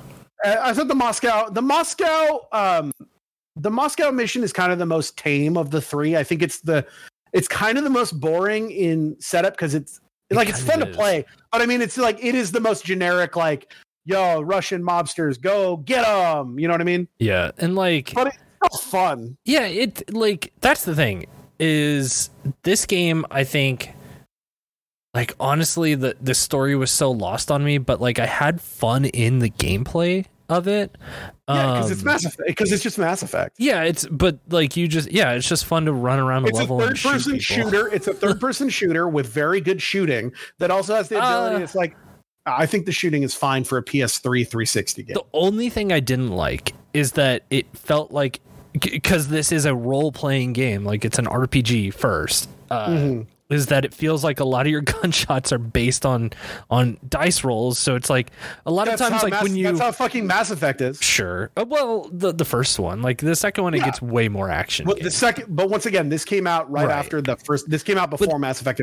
This is a game where somebody played Mass Effect and it's like, what if it was real people? Yeah, it's like whenever you line up your crosshair to like somebody, it will like slowly and I want to emphasize, slowly get closer and closer to the head, and then you shoot, and it's just that is a well, you can shoot before that. Yeah, and it's just like wildfire. That is a mechanic called precision shooting. Yeah, where the longer that you stay aimed on someone, like if you stay for a couple seconds, it like builds up a meter, and when you shoot, you get a better critical. But here's the thing: anytime an enemy moves and they move a lot. Anytime an enemy moves, yeah, like your crosshair will get bigger. So it's like there are power ups you can get for specific weapons that would help follow time. So the best, I'm going to tell you this right now. The best weapon series in this game is the pistols. I use the pistols almost exclusively. You would think that people would want to go for like the SMGs or the shotguns. The assault rifles are also pretty good. My setup was always a pistol and an assault rifle. Yeah, that's exactly longer, or a sniper rifle. But the thing is, the pistols have as you go up their bar, they basically get the ability to have faster and better precision shots. So on the highest difficulty, you get the best pistol in the game on the first playthrough. You get the best attachments because you can put attachments on your gun, and you have the highest rank in pistols, and you just go around and literally it's just like, oh, it's a new area, let's freeze time, because they get their other thing is they complete freeze time, and it's just like headshot, everybody drops and you're like, I'm good, and you just shoot everyone in the head. It rules. I want to say it's like an old Western game that uses this mechanic where like you stop time and then you just you target the five, like, because once you max out the pistol, you have like 5 shots that you can just target people. So you just spin around and you hit all 5 targets' heads, and then you just click it and it kills all. It's great. Did you ever play Red Dead? Red Dead Redemption? Yeah. I did, but I haven't. 15 years ago. It's Deadeye. Yeah. That's all it is. Yeah. It's just a better or like VATS or something quick. From like Fallout. Well, it's not so much VATS because VATS is unlimited time. This is like this is time isn't at a complete standstill. It's because it will like tick away. Like Yeah. But you have like a generous I think 30, they call it, 45 seconds, something like that. I think they call it like your like reflexes, you know what I mean? Yeah, Where yeah. the idea isn't that you're actually stopping time, it's just that you're so good at fast. pistols. So it's literally just boom, boom, boom, boom, and you just shoot everybody. It's pistols really all the funny way. to see the animation as soon as you fire, because you'll just see all these bullets like shooting different directions from one point on your gun. Yeah. Like I love Anyway, it. so the next part is I think the best part of this game, and that's Taipei. Yeah, Taipei fucking rule. Taipei, the first thing that happens is that Mina, you're the one person from Alpha Protocol that's still talking to you, who's like your handler. She tells you, look, you're in Taipei. There's this dude that claims to work for the CIA called Stephen Heck, who's voiced by Nolan North. Yeah. And He's the like, only guy that this is liked his- me at the end of the game. That's you have to play like a psychopath to get that guy to like you. Well, This is what I was talking about before. It's like the game tells you, she's like, if you do anything in Taipei without talking to this guy first, he's going to take it as an insult and shit's going to go bad. So you have an option. There's actually a trophy for making him love you and making him hate you. So that's why you have to do, when I was talking about the save points before, I think in one of the this is the save point, if I remember. You're actually supposed to do, I think you do Taipei, Rome, and you leave this last, or you do Moscow, Rome, and you leave this last, so that way you can redo it again. But where is it? No, it's Rome that you need to do. I'm sorry, I'm mumbling here. Anyway, you go to this fucker who is criminally insane, and he's like, yeah, I work here, and you meet him while he's like torturing a dude to death for working at an ice cream store, and you're taken aback. You're like, what the fuck is going on? And he's like, no, don't worry, this guy is secretly an assassin for another. It's like nothing that would make sense to any other person, but he's like going off about conspiracy theories and shit. And the thing is, he hates professionalism. So if you act professional, he'll hate you, and he'll do everything he can to fuck you over. If you start like giving into his delusion, and we're like, yeah, of course, you got to watch out if they put it in the water, and then this guy will love you and it will help you.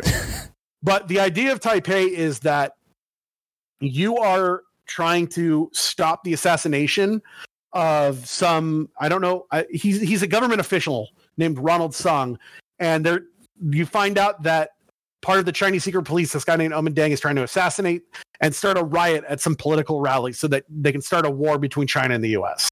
yeah. And so the whole story of this map is finding information on why he's trying to kill Ronald Sung, how he's going to do it, where he's going to do it, getting the information on where the assassination is going to happen, how they're going to start the riots. And there's some pretty good missions in that one. There's one where you can like go and put a bug on like a CIA watch station. There's some good things. At the end of it, you find out that Is that the one where you like go into the CIA like safe house and they're like walking around? You've got to be like quiet to get around them. Yeah, I thought that was a fun. Because I walked into that one and just killed everyone, and me was like, "What the fuck are you doing?" And I'm like, "There can't be any of you." Or not letting anyone. There's a trophy where there's a trophy in the game for doing 3 missions without ever being spotted. The only problem, there's only 4 or 5 missions in the game without almost every mission has a part where you're gonna get found out, like no matter what you do, like it's story wise. So you have to do 3 very specific missions where you don't get caught, and that's one of them.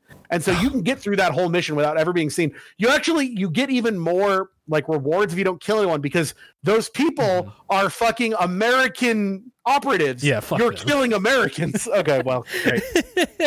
No, yeah, so like the end- anytime like there was a mission where it was like you have to be quiet, don't let anyone know. Like either I would immediately stand up and the alarms would just go and I would just go guns blazing anyways, or like I would always have like a silencer on my pistol. And as soon as I took one person out, it's like, oh, I heard the silenced gun from 400 yards away. Like I knew that there was somebody here. Sound the alarm, and I'm like, how the fuck did anyone know I was here? So like, it's funny that you were saying that like mission- you could. You know how you do that mission? Huh. Pistols, baby, Well, because yeah. you can get tranquilizer darts. Yeah, for that's that. true. They're non-lethal. The other great thing about the pistols is that you can do non-lethal tranq rounds, and so you have all the same skills of being able to one-shot people in the head, but you one-shot them with non-lethal rounds, and then they just pass out and nobody hears shit. Okay, so you do all this shit in Taipei, and at the end of it, you have this awesome gun battle with Deng, like overlooking the podium where he was going to shoot Ronald Sung. So you're having this cool spy battle on top of this. At the end of it, if you spare him, you find out that he actually was trying to kill you because he thought you were the assassin that was trying to kill Sung. And you find out it's all been a setup and somebody else shoots him. There's a secret assassin. What's cool, though, is that on there's a side mission that you don't even have to do to get data. And if you get that data before meeting with Sung, like if you there's a mission where you go to Ronald Sung and you're like, there are missions in this game where there's no fighting. It's literally just there are missions in this game which are literally just conversations. Yeah, you'll go to a cafe and like meet with, which like part of me is of course like get to the action, and then like I know that in another world, if I actually it's a spy movie, dude. Yeah, if I just looked at it that way, it's like, oh, it's totally, that's what you're doing. You are role playing that experience of like setting up a meeting at a public place and you guys have like cryptid conversations with each other. Yeah, like one of the missions in, I think it's either this area, is you meet this photojournalist named Scarlet Lake. And Scarlet is she pops up in different places all over the place, but she pops up in Taipei and she's like, I'm here to, report on the uprise in Taipei. And if you are nice, you can have a mission where you go and have coffee with her. And if you're nice to her, she becomes a contact where later she will send you dossiers like, yo, I just got this information by doing this thing, and it'll make other missions easier. So it's like everything has a purpose. That's the other thing that I think is like totally hilarious to me, because you're like, you can set up things to like drop you weapons, make missions easier. I don't know if this game is supposed to be hard or anything, because like I think I played on like hard or whatever, like whatever. I don't think you can play on hard until you've beaten the game once. I played on whatever not easy. You played on normal. And I just walked in as the fucking Terminator. Like I get that you role play as a spy in this. No, I was fucking the Terminator, and I walked Chris, through if you and do not do everything. So there are a lot of trophies where you cannot be the Terminator, and that's where the difficulty comes in. It is really hard to do some of those missions without being seen. Like, there are some tight windows of when and where you can't go through. Because I will say that so many times where like there'd be a ton of people in front of me, and I was just like, brrr. If you are just opening fire, which is what I did a lot on the when I did the hard playthrough, as with when I did the New Game Plus on hard as the veteran class, where I'm trying, and I think that was the run where also I was trying to make everybody hate me and kill as many people as possible. Yes, it's very easy to just mow down everyone. If you are looking for a game where it's just run and gun action, might I suggest go play Army of Two or something? Yeah. But like, if you are looking for Metal Gear Solid the RPG, that's what this is supposed to be. Yeah, that's very fair assessment. So what I was trying to say is if you have these missions, you do this mission where you get some assassination data about how they're gonna, like, the plan to kill Ronald Sung. Then there's a mission where you just go meet Ronald Sung, and it's completely conversation. You can tell him somebody's trying to kill you. You can't cancel. You got to cancel this, and he'll just be like, "Fuck off! I can't cancel this. You don't have any proof. Show me the data. You ain't got nothing." And so if you had not done this mission beforehand to get the data, or if you didn't do it and get all the data right, he'll just be like, "Get the fuck out of my office." If you do this mission, you can go, "Look, here is the information that says you're going to be shot." And he will say, I'm not fucking doing this, but tell you what, I'll wear body armor. So that final mission where you fight Omen Dang, like I said, if you spare him and you find out it was a setup, we were set against each other. We're both trying to it turns out we're both trying to save Ronald Sung, and someone else is trying to shoot him. And then he gets shot. If you gave him that data before, he's wearing a bulletproof vest and he doesn't die. Okay. Well, see, that shit is cool, right? That is pretty fucking cool. Because you shot everyone like a psychopath. Yeah. See, the thing was, like, that didn't happen for me because when I got to that scene where I was fighting him, he was like, just finish it. Yeah. And I was like, all right, and just shot him, and that was it. He's saying that because he thinks you're there to kill Ronald Sung, and he's like trying to be like, he dies in line of duty. And if you paid attention to this game, I think you would have had a better time. That's not to say that I didn't have fun, because like I did have fun in the mission. Like the level design in this game is actually like pretty very good. good, Like right? it's like and while I don't like a lot of the like precision aiming stuff, like I wish if it were more of just like an action game, I think that'd be really cool, because the one thing that I kept having in my head while playing through this is like, man, I bet this game is insanely fun to do as a speed run.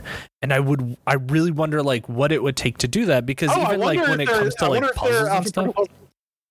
What was it? Oh, while I look this up, talking to puzzles, did you want to really quickly talk about, I'm sorry to cut you off, but you're fine. Puzzles. There are puzzles in this game when you're doing hacking where there are a bunch of, I really like them, but apparently you were having some problems. Oh my God. Thank you for bringing this up. Yes. So I think this is not the game's fault. I think this is a PC versus console problem. It's a game's fault. No, because on console, this was never a problem. Yeah. So there are two different ways. There's when you hack a computer, there are 3 different mini games in this game. One for hacking a computer, one for like hacking a like key card device, and one for picking locks. Did you ever have problems with the other two? Okay, so I did, but here's the thing. Okay, to set all of this before you do that, let me me explain what they are. Yeah, that's so when you're hacking a computer, what it is you have, depending on the difficulty, it's either 4, 5, 6, or 7 long string of code of just like numbers and letters. And what it is there's this big giant block of letters that are constantly changing. What you have to do is you have to find the 2 sequences that never move. So it's like looking for the things that aren't flashing and then putting your sticks over them and pressing in at the same time. I wouldn't say never move. They do move after a set period of time. But they only move to like 1 or 2 other like they don't constantly move. Hold on. What I mean is that all the other bricks are constantly changing. Right. And it's like you have 10 seconds to find this string that is solid until it moves. What it is, you have to take the 2 sticks and basically move them at the same time and get over it. Yeah. On the PS3 and on 360, it was never a problem. Apparently you on controller, or not on controller, on keyboard, were having some problems. Yeah, because the problem is that the left side code is all controlled by AWSD. Great, total. That's great. I can do that. Up, down, left, right, perfect. The right side code is controlled by your mouse, and not just your mouse, it's by the mouse cursor. Well, here's the problem is that whenever you move your mouse, because this is not 2009 and we're not playing on, like smaller screens and whatever, we're playing at higher DPI mouse, all that shit. So when I would move my cursor, the code would like slowly move and try to catch up, and it would never like get there, and it would just stop. And then so I recorded a video and sent this to you because I was like, I'm not enjoying this. Like these suck, because the thing is that my mouse, you could see where it was moving, and the code would never catch up to that. So anytime I like my whole thing whenever I would get into these puzzles is I'd sit there, find the 2. The AWSD one was fine. I could keep moving that one around and get it. But the mouse one I had to find first, because I have to assume that this is not, once again, I don't think you can blame it has to be a this. controller thing. No, I don't even think it's a controller thing. I don't think you can blame the game for this. I think this is you're trying to play a 2010 game on a 2020. This is like when I had the problems, like 100%. When I tried to play Seventh Guest on a computer 15 years after it came out, and the computer was just like, I can't fucking run this. Yeah, because the thing is that the game doesn't register how fast my mouse can actually move in this modern time, and especially like with how big, because this game was probably made in 720, so it's probably scanning at like 720 refresh rates or like whatever it is, like whatever that shit is, but it's being blown into 1080 because it's that. But I 100% understand where you're coming from. I just don't think you can blame the game for this. I think the thing you have to blame for this is coming from the game. You can't future-proof games like that. You can't, but the thing is that you probably can now, but it's just like they didn't know how to do that in 2010, and no one from from Obsidian is going like, this game can't even be sold anymore. So if you're like, well, they should put out a patch, it's like, that was my next logical thing is like, well, patch it, but it's like, well, you can't, because they're number one, you can't, and number one, you can't because it's too old. Number 2, Sega doesn't give a shit. You can totally still patch old games. Like Star Wars Battlefront is still getting patches, and that game came out in 2004. this company is not going to spend they're not, yeah, exactly. They're not even selling the game. So the only way to get this game patched is for somebody else to, out of the kindness of their heart, patch it. I do think, and that's again, not like the game's fault. I'm not a game developer for like this, like video game developer. Yep. Here's the thing though. There's. I think we should stop the conversation right there.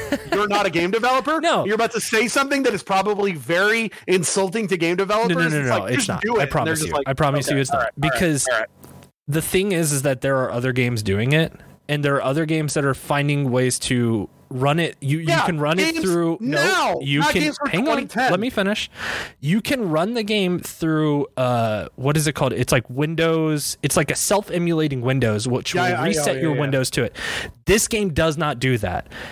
So you like, and again, like I this is probably something that you can't do now because it's not on Steam or whatever. Like, I get that there are tons of hurdles to do this, but the problem here is, if you're, because this game definitely came to Steam after 2009. Like, if you are going to port your game to a PC, you cannot just do the bare minimum and just be like, oh, well, it works on PlayStation, it'll work on PC, because it won't. Like, that's not how it works. I'd like you to shut the fuck up, and I'd like to note that this game came out on Windows the same day it came out on PS3 and Xbox 360. But did it come out on Windows then, or did it go to, was it ported to Steam then? That's the difference.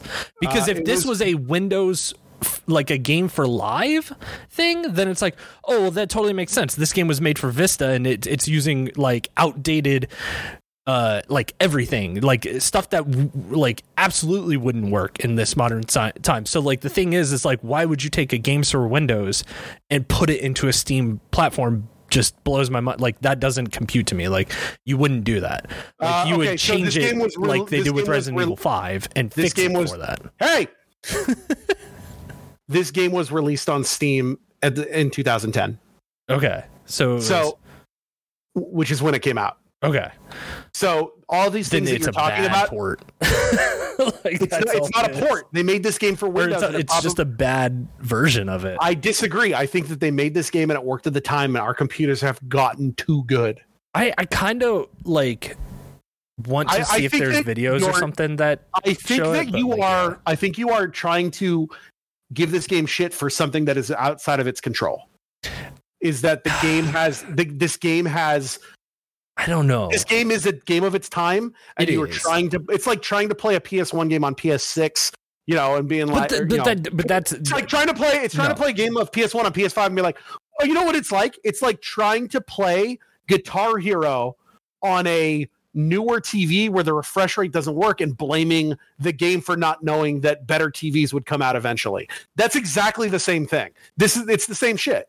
It's, oh, why doesn't this game work on this television that was made 10 years after this game was made, and blaming the game for it? You cannot blame Alpha Protocol for not working on your brand new computer. I still think there's a difference between games that came out before the modern era and after. Like, I totally get that between like games that came out in 2002.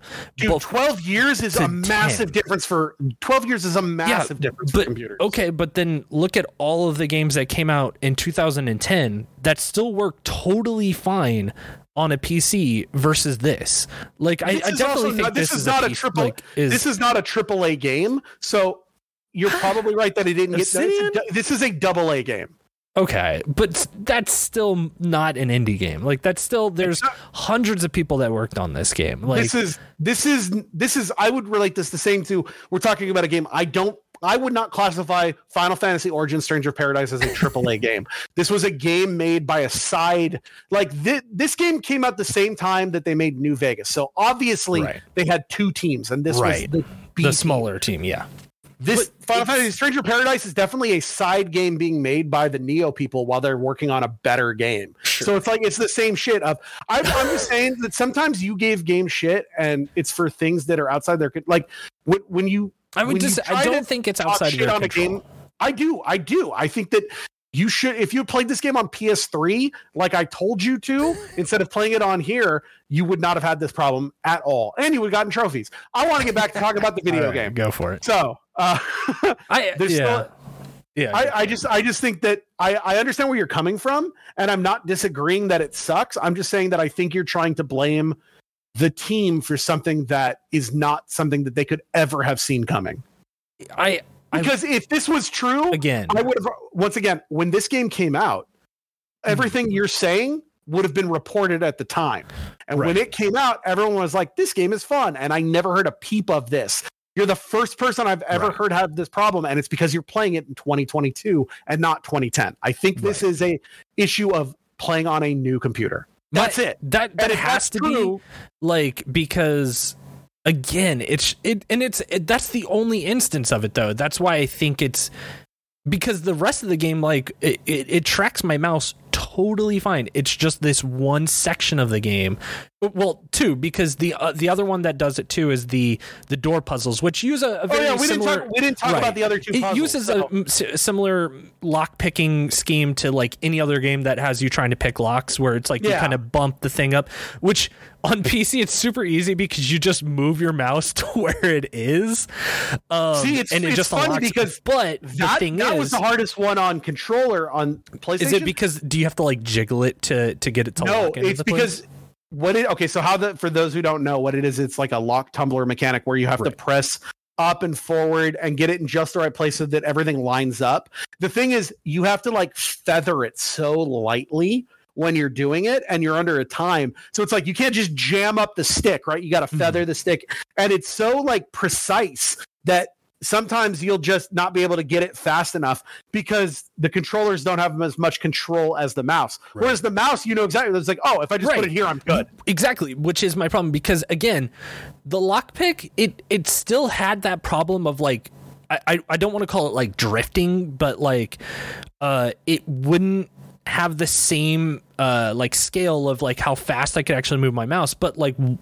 That one was much easier to like know like, oh well, this is how I have to kind of move my hand for it, but it's still like it was just more forgiving, I guess, on PC because it's so much easier to just like move my mouse up and down and line it up just to hit it.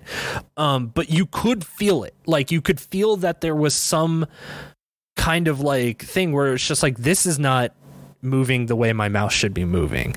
It's great. It was more forgiving, but it's still just that. It's just those two things where I'm like, it's not working for these two. Like, so that means it's got to be something with that, not the rest of the game. It's a good note for this game that the thing that you spent 15 minutes complaining about the most is a mini game. Yeah. Like, well, I mean, outside of the conversations like being too long, like, but it's not too long. Fuck off. Yeah. This game is not long at all. By the way, I looked it up. Speedrun for this game, 1 hour and 39 minutes. Yeah, that's not bad. It only took me, I think, 7 to beat the game. 7 hours? Yeah, How long did it take me? It took me. Oh well, it took me 11 months, but that's because I played one playthrough and then decided. And then, I did the one playthrough on the other side, and then I think. When was that? That would have been 9. It took me 9 hours. There we go. Let's see. I started this game in August. I started this game in August of 2017, and then I fell off because August of the end of 2017 into 2018 is when I bought a Switch, and I was playing a lot of Breath of the Wild and Super Mario Odyssey. So I didn't actually play a lot of video games at all in that point, and so that's like since I started.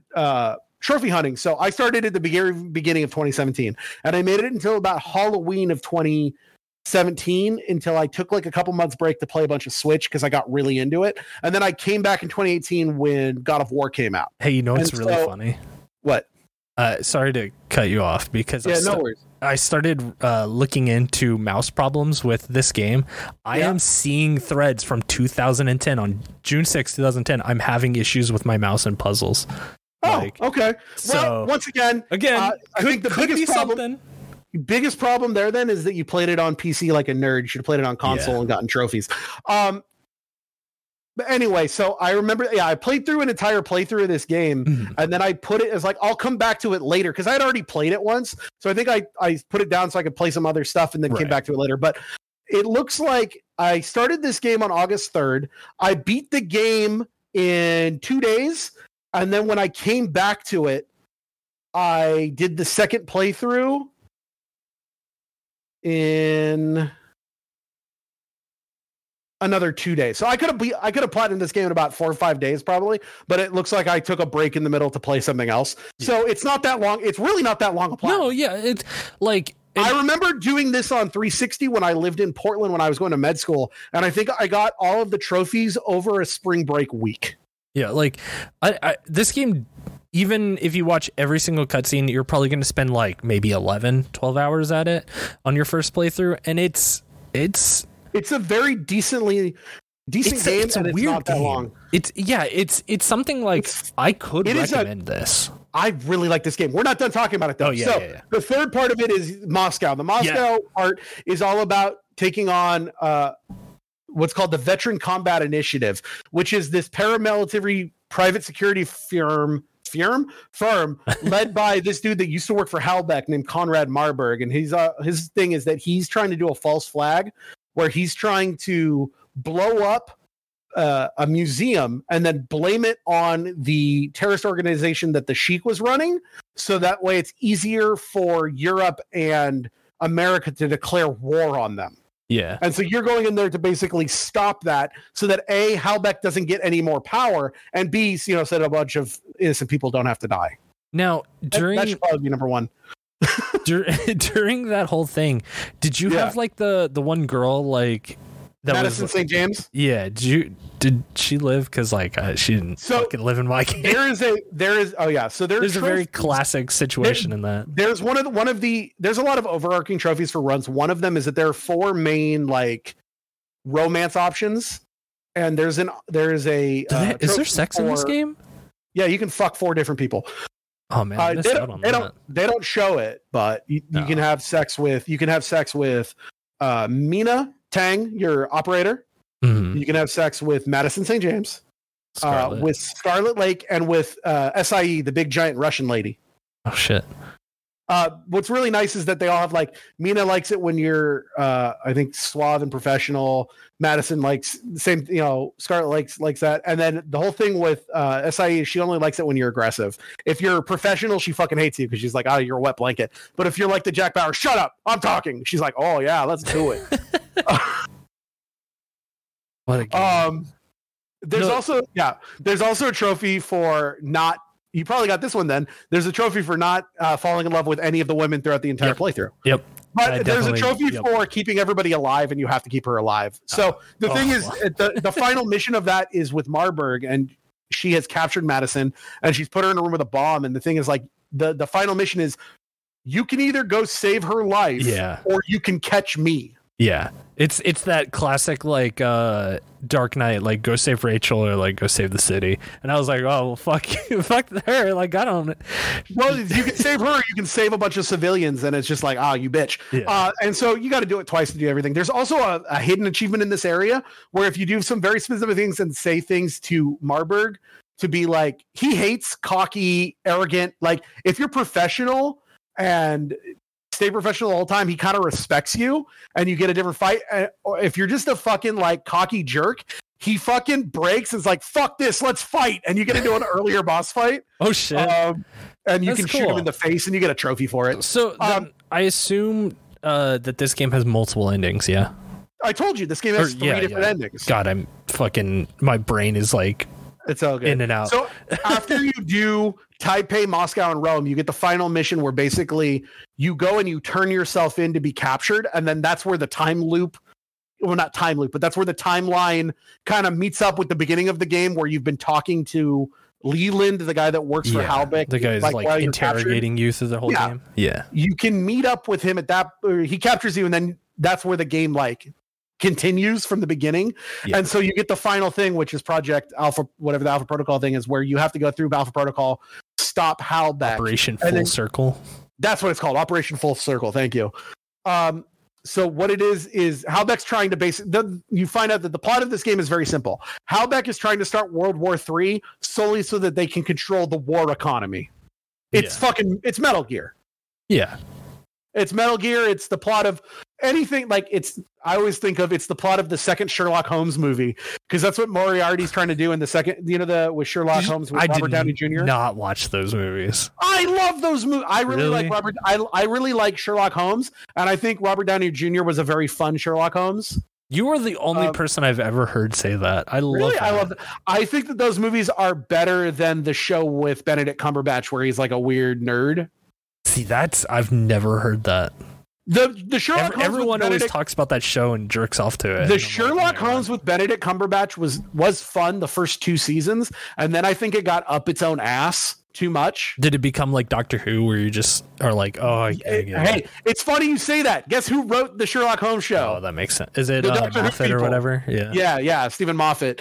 Especially once Tumblr got into it, it was just like, in my imagination, Sherlock Holmes and Watson are lovers. I'm like, all right, fuck off. Yeah. I just want a good story about. It seemed like a Tumblr I like a detective. I like a detective. Do you know? Oh man. Speaking about Tumblr, have you ever heard the phrase super hulock? No. There isn't. You know about DashCon, right? I do know about DashCon. DashCon, which was the Tumblr con, was all based around also a subsection of Tumblr, a fan base called Super Hulock, which are people that write fan fictions about the characters of Doctor Who, Supernatural, and Sherlock Holmes. Oh my! All like fucking each other. This is like a Sonic fan or whatever it is. Like, oh no. Yeah, you're basically the same with your Sonic bullshit. When's that Sonic movie come out? Next month, in 2 weeks. They opened up a theater a town over that might be another like $2 theater. I'm thinking I'm willing to go see it for you just so I can shit on it because I know I'm going to hate it. But I think the way that I'll get around it is I'll grab my nieces and nephew and take them to it because they'll probably like it. And then my 3-year-old niece will probably not understand it, so she won't go. But I'll at least bring my nephew who's like 10. I bet he'll think like, or he'll just be like, this sucks because he only likes Fortnite and Call of Duty. If you ask me right now what I'm more excited for, Batman, Doctor Strange, or Sonic. Absolutely Sonic. Like I'm not going to see Batman in theaters. I'm going to see Sonic. That's because you are a freak. That movie, Ryan, I've got problems.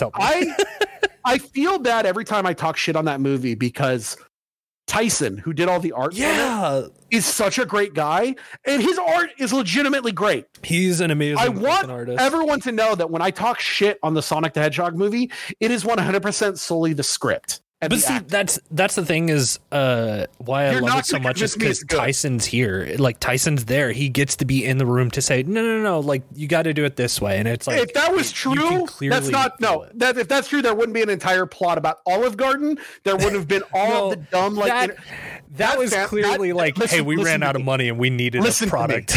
The Sonic the Hedgehog movie is no different than Family Guy. But I mean did you see Adventures of Sonic the Hedgehog like when we were a kid and it was just like the one with Jaleel White? Yeah, he was the voice actor. Like not the Saturday morning one. No, that's the only one that I watched. The only Sonic cartoon I watched like with Scratch and Grounder. I don't know what that is. Oh, okay. Are you talking about when it like Sonic X and all that stuff? No. There were 3 shows that came. Oh man. The only one that was on when I was a kid was the one with Urkel. He was the voice actor for all 3 of them. Oh, then the very first one where like the one was it with like Sonic, Sally and stuff? No, the one with like Sonic says at the end where him and Tails Adventures of that's what Scratch and Grounder. That's the one where it's goofy and dumb. Like that's it's Scratch and Grounder. Are those the 2 robots that work for like like I thought you were talking about the other one when it was like Foxbox and it was just like it was a post-apocalyptic world and there's a green head. That's Saturday morning. I'm talking about the Adventures of Sonic the Hedgehog, where him and Tails always want chili dogs. Yes, and it's all goofy. That's exactly what those movies are. That is the modern day representation of it. It's the same. No, it's not. And okay, this is the fucking episode about Alpha Pro. The problem that I have with that is the same problem I have with a lot of movies nowadays. And it comes back to the best example of this is that shit ass Ghostbusters movie, which is all they do is make the main character never stop talking. if they're not talking, there's a you know, Red Letter Media, the guys that do like Half in the Bag and Best of the Worst. I know of them. I've only seen stuff when like friends they have a put it very good video deconstructing why that Ghostbuster movie sucks, and it is the basis of if they're not talking, the audience isn't laughing, which means they can never let a joke rest. Someone must always be saying something, and it is joke overload to the point where nothing is funny because you won't shut the fuck up. Original Ghostbusters let a scene breathe. What, you know, they would have scenes that were very funny because someone would say something and you give it time. New Ghostbusters is I've got a funny thing to say. I've got a funny thing to say. And that's how that Sonic the Hedgehog was. Sonic's got a quip. He's got a laugh. He's got a ha ha ha. And to a lot of them, they do not laugh. What the worst thing about that movie was, it was the last movie I saw. I saw that movie and then the world ended. Yep. So like, it was the Four Horsemen writing it. I don't particularly like that movie. You as a Sonic, I loved it. Fucking, I use the word freak. I hope that's okay. That's fine. I bet you had a great time. It was just a good family movie. Also, here's the thing, though. As much as I hate that movie, I will also go see it because I have a vested interest in seeing any video game movie, as I have thrown my life away down this hole of video games, which we're talking about one right now. Hey, like I said, that Uncharted movie was legitimately good. Okay, so at the end here, so I'll say that depending on what you do throughout the plot, like if you let Alcimede is the name of the terrorist group. What's the guy's name? What the fuck was the guy's the Sheik? Oh, Ali Shaheed. Yeah. If you let Shaheed die, or if you save him, if you save Ronald Song, if you kill or save Brachio, and Surkov, if you capture Morbog, or if you let the civilians explode, all of those, depending on what you do, lead to the endings of the game. Okay. So I'm gonna tell me, what was your ending? Which one did you get? It was me and what's his name? Sam. We just jumped in. Stephen Heck? Yeah, Stephen Heck. Yeah. So on the last me mission, and him jump in a boat and we fucking sail away after everything's exploding. At the last mission, you get to choose who your handler is, and that will give you different abilities in the last mission and also influence the mission yourself. So what I mean is, though, did you confront Leland? Did you say I'll work for you, or did you say fuck you? No, I said fuck you. Of course you did. Yeah, because that was my character. I was like a one-man army that would kill anyone in his like path, and that's what I did. So if you say fuck you, basically you just fight Leland. Did you kill him or arrest him at the end? So you just kill him. Yeah, we executed him. You got the general ending, which is I'm the good guy. I won't shoot. So you shoot him. You stop World War III, and you ride off into the sunset. But Alpha Protocol is destroyed. Yeah, which felt like that's the good thing. Yeah, it's a good ending. Which was really baffling to me because I was like, I was the most psychopathic asshole through this whole thing. Why did it feel like such a good ending? Because you were Jack Bauer. Like I said, it's the three J's. Were you James Bond? Were you Jason Bourne? Or were you Jack Bauer? You're Jack Bauer. You're just like, fuck it. I'm going to stop everything because I got to do what's best. You were just like, the greater thing to do is to stop World War III, and that's it. So what you can do is, if you do enough stuff, when you're having those interludes where you're talking to Leland, the way that you answer him can influence if he likes you or not. And if you do enough, if you do things specifically to make him like you, he'll offer you a job, and he'll be like, why don't you come work for Halbech? Oh, okay. So if you say yes, then you break off into two different endings. So one of the endings is you can just say, fuck it, I'm on team Halbech, right? Yeah. And so you fight Yancey Westridge, who was like your handler, the guy that brought you in. And so you can either keep going with that and you can partner with him, or you can then double cross Leland. So that's the three endings. The three endings are I'm a good guy all the way, or I start to work with the bad guys so that I can double cross them and fuck them, or I start with the bad guys and then technically double cross them again, but you're double cross that guy. Yeah. Well, no, you can either infiltrate and fuck them over, or you can just join them and then still fuck that guy over, but be a bad guy. Like, no matter what you do, you always fuck over Leland. Right. Also, through that ending, now this is important. This is something you never got. The only way to get closure on one other thing is Do you remember back in Taipei, if you saved, I said you can save Dang and you find out there was a real assassin? Yeah. The only way to find out who that is to do this ending. Guess who the real assassin was? Was it Mina? It was Scarlet Lake, the photographer, the photojournalist. She's not a photojournalist. She's an assassin. Motherfucker.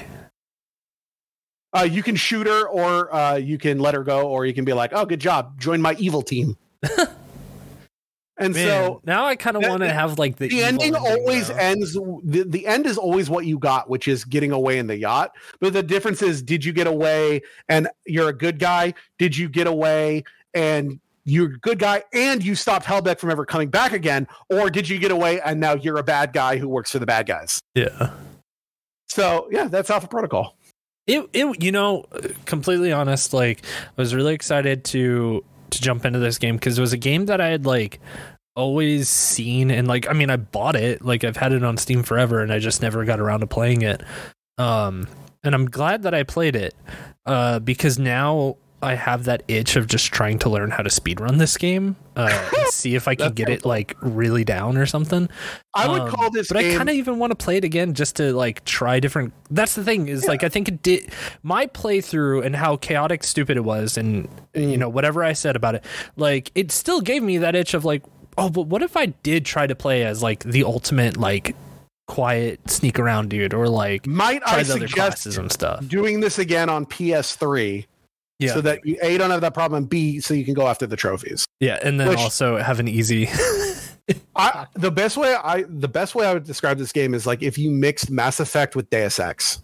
Yeah. That's a good way of putting it. Honestly, at the end of the game, it felt like this was a big tech demo for how they were going to use like specific things in the future. Like I mean, dialogue. you can definitely tell that they wanted more out of this game, and actually they wanted to make a sequel, but the problem is that Obsidian did that thing where it's like, well, we're going to let Sega publish it, and in doing so Sega owns the IP rights, and so Obsidian for years were like, we want to make a sequel, and Sega's like, we don't really care, because it sold 700,000 copies in the US and Europe combined, so it's like it sold well, but not like it made its money. It didn't flop, like it made its money back. But it wasn't like a massive success. It wasn't a massive success. Yeah. So basically Sega's like, why would we give a shit?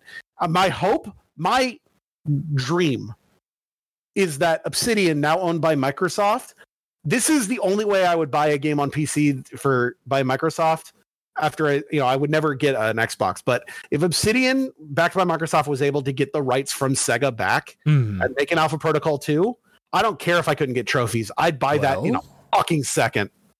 Now that you mention that, I do remember that Sega and Microsoft just entered into a strategic partnership in the sense of like, I think Microsoft's going to help them make some games, but like it's one of those weird things where it's like, it feels like just like if they made an Alpha Protocol 2, I'd shit my pants. That would be amazing. Like I don't know what that partnership's going to yield, because I know that their partnership of doing Phantasy Star over here in the West is paid off really well, so they want to keep like exploring that stuff, right? Yeah. But that is Phantasy Star. It's an IP that everyone wants. Like hey, like it's not too far of a stretch to say, hey, you guys don't have to put up the money for it. We'll put up the money for it.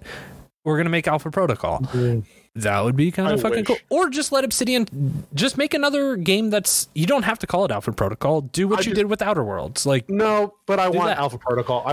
Do you want to play as Thornton again? I want to play as Michael Thornton, and also I want someone else to make it so it can be on PlayStation so I get trophies. Anyway, let me talk about the trophies for this game. This is an ultra rare platinum, by the way. 2.88 ultra rare percent. It's one of my rarest platinums, and I think the reason for that is it's not a very hard game. It's just that the amount of hoops that you have to go through to get those 3 endings. Right. A random person is not, like, only someone that wants to play this game is going to do it, and not a lot of people know about this game. Only 1,500 people have ever completed this, like 100% of this game on PS3.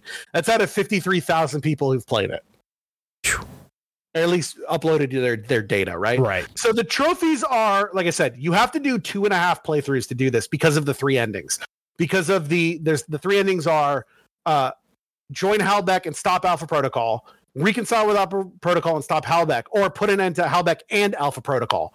So it's like you can do the ending where you probably did the ending where you reconciled with Alpha Protocol and stopped Halbeck. You didn't kill Yancey, did you? The black guy that was your starter dude? Okay. I saw him for the first set of missions, and I never saw him again. So I don't exactly know what happened to him. I just know at one point I never saw him again. Okay, so then you got the no compromise ending where you stopped Halbeck and you stopped Alpha. So the idea is that Alpha Protocol being under the under no watch because they're Black Ops. You're probably just like, this whole thing is corrupt, and so you stopped everything. Yeah. Then there's a lot of trophies based on there's a trophy for assassinating the Sheik, allowing the Sheik to live. Preventing the assassination of Ronald Sung, preventing the riot, because you can do one or the other. Discover the identity of the assassin. There's a trophy for making Stephen Heck love you, making Stephen Heck hate you. It's a lot of either ors. And that's why you need the biggest ones are like, ask questions first, shoot later. That's refrain from killing in cold blood is nobody dies. Then there's Judge, Jury, and Executioner, which is kill everyone. Yeah. There's Thornton Inc. is the bigger trophy also, which is to turn all of the bad guys into a friend. So it's like, get the Sheik on your side, get Brachio on, get all of the bad guys to trust you. Right. Make your own super team, basically. Yeah. There's one for romancing all four of the different romance options, doing it all in one playthrough, or don't romance anyone. There's also one that's fun called Hard to Read, which is when you can be suave, aggressive, or professional. This trophy says across 90 dialogues, you use each stance at least 25% of the time. So it's varying your what you're going to say. When you use that guide that I was talking to you about on your first playthrough to get everything, you have to talk to different people different ways. So it's very easy to get that trophy if you play correctly. Okay. There's one for getting 3 people at the highest reputation, getting 3 people at the lowest reputation, getting a majority of the intel. The intel is so important in this game because the intel is not only just story shit, but it is like, hey, this intel will make this mission easier. This intel will give you this in this mission. And what's cool is before every mission, there's a black market where you can get funds. And you get emails that you have to check. Your emails, people will be like, hey, I'll give you $10,000 if you can get me this dossier in the next mission. And so it gives you little side objectives like, oh, I need to go through the main mission, but there's a side room. And if I do a little bit, I can hack this server and get something, email it to this person and make some extra money, which I thought was cool. Yeah, that was something that I actually did while I was playing. Anytime there was other rooms to investigate or secrets to find, I wanted to. I just had that drive of I want to explore this whole fucking building and try to find all the little emails and wads of cash that I could just pick up and all that shit. So I did enjoy that. That was a fun part of the game, the exploration of the levels. There's trophies for so there's 4 main weapon types in the game. It's either pistols, SMG, shotguns, or assault rifles. And so each one has a special ability. We talked about the pistol one, that you can get the crits. Yeah, you can get the good crits. So it's get 100 crits with pistols. The SMGs are to get. SMGs have a crit hit multiplier, which is when you keep firing the gun and hit people without missing and without reloading, you can get a multiplier on your crit level. And so theirs is to get the highest crit multiplier 7 times. Now, one of the great things about this game is that it does save what you're doing trophy wise without losing data when you restart a checkpoint. So there's definitely some of these trophies for doing things a lot that you can find a good farm spot and just keep doing it, which I really love, because there's going to be some trophies here in a second. It's I don't want to actually do that. I want to just cheese it because it would take too long. There's a crit one for shotguns and headshots for assault rifles. Those are honestly the 4 pistols. When you're playing on your first playthrough, you play it on easy, and it's really easy to just pick a weapon, use it until you get the trophy, then go to the next one. So it's not too bad. There's one for defeating 50 enemies with CQC, which is not that hard. And there's one for doing 75 stealth takedowns. So those are really good together. You can do a couple easy missions where the idea is you don't even fire a gun. You just stealth takedown people and then run up and start punching people in the face and then restart the checkpoint. There's a room in one of the missions in the area in Saudi Arabia where it's there are 4 dudes in this room. And there's a checkpoint right before it. So all you do is you go in, you stealth take down a couple of them, and you punch the other guys in the face, and you just do that for a couple of minutes, and you'll get both these out of nothing, right? Right. There's one for completing 5 missions with 6 different gadgets. That one is that you have gadgets that you can bring, a stealth thing that puts it down into like jam radio waves or like a flash grenade. And so the amount of gadgets you can bring is dependent on the gear you're wearing, because you can get different like sets of gear, and they have different, like some are more stealth than the others, some are loud, some are better for absorbing bullets, and some of them are tactical and they have more slots for different gadgets. The max you can get is 6. So it's just do 5 missions with the max amount of gadgets. That's very simple. There are a couple of missions you can do where it doesn't really matter what you wear. So you just do 5 missions where you wear the highest. Now, the nice thing is that, you know, those talkie missions that we're talking about? Yeah. Sometimes those count. Oh, fuck. That kind of rolls. There's a trophy. There's 3 trophies based on the 3 mini games. There's one for picking 10 locks, one for bypassing 20 devices, and one for hacking 10 computers. And then another one that is fully based on wanting to just save scum it is having placed 100 devices detonate. So you put down like a mine that is set off by someone walking by it, and then it goes off. You do that 100 times. It's really not actually that useful, I find. So there's another in the beginning where you just find a place where a dude always walks by. So you just save the game, because you can save anywhere. Put it down, have him walk over it, reset. Put it down, have him walk over it, reset. You just over. But the one trophy I would say is the hardest trophy in this fucking game, because it's also kind of buggy, is one with the shadows, which is completing 3 missions with less than 5 kills and no enemies alerted to your presence. The reason this one is hard is, like I said, there's only 4 missions in the game where it's possible, and you have to do it in 3. And sometimes it will forget that you did one. Oh. It is the one trophy in this game that's like, it's a little bit of a bitch. Now, thankfully, I never had that glitch on either. Other people have said that they've had that glitch, but there's a couple of very, very specific missions, and I'm trying to find here, which ones were they? So there are 5 different missions. Mm-hmm. Oh no, wait, 4 different missions. There's one in the Saudi Arabia place, which is the one where you're going through the airfield. Right. There's one in Taipei where you're going through the warehouse. There's one where the one with the CIA listening station, and I forget I can't find it, but I forget what the last one is. And it would be, is it the one in Rome where you're going to like the Colosseum? I can't find it on here, but I just remember it's the bug the CIA listening post. Sorry, everybody. I wish I'd been a little more, I forgot to write this down. No worries. It's the investigate the White House data trial. It's the go through the airfield. Fuck, I cannot find the other one. Oh, here it is. And it's intercept the arms dealer in Saudi Arabia. No, that's the one. Oh, there's 2 in Saudi Arabia. That's what it is. Oh, okay, it's the bug the airfield and intercept the arms dealer are the 2 that you can do to not be seen. So you had to do 3 of those. So it said that you should try, even if you think that you've got enough, you should do every one that you can, just in case one of them glitches. Because I think that's what it is. Sometimes you have to do all 4.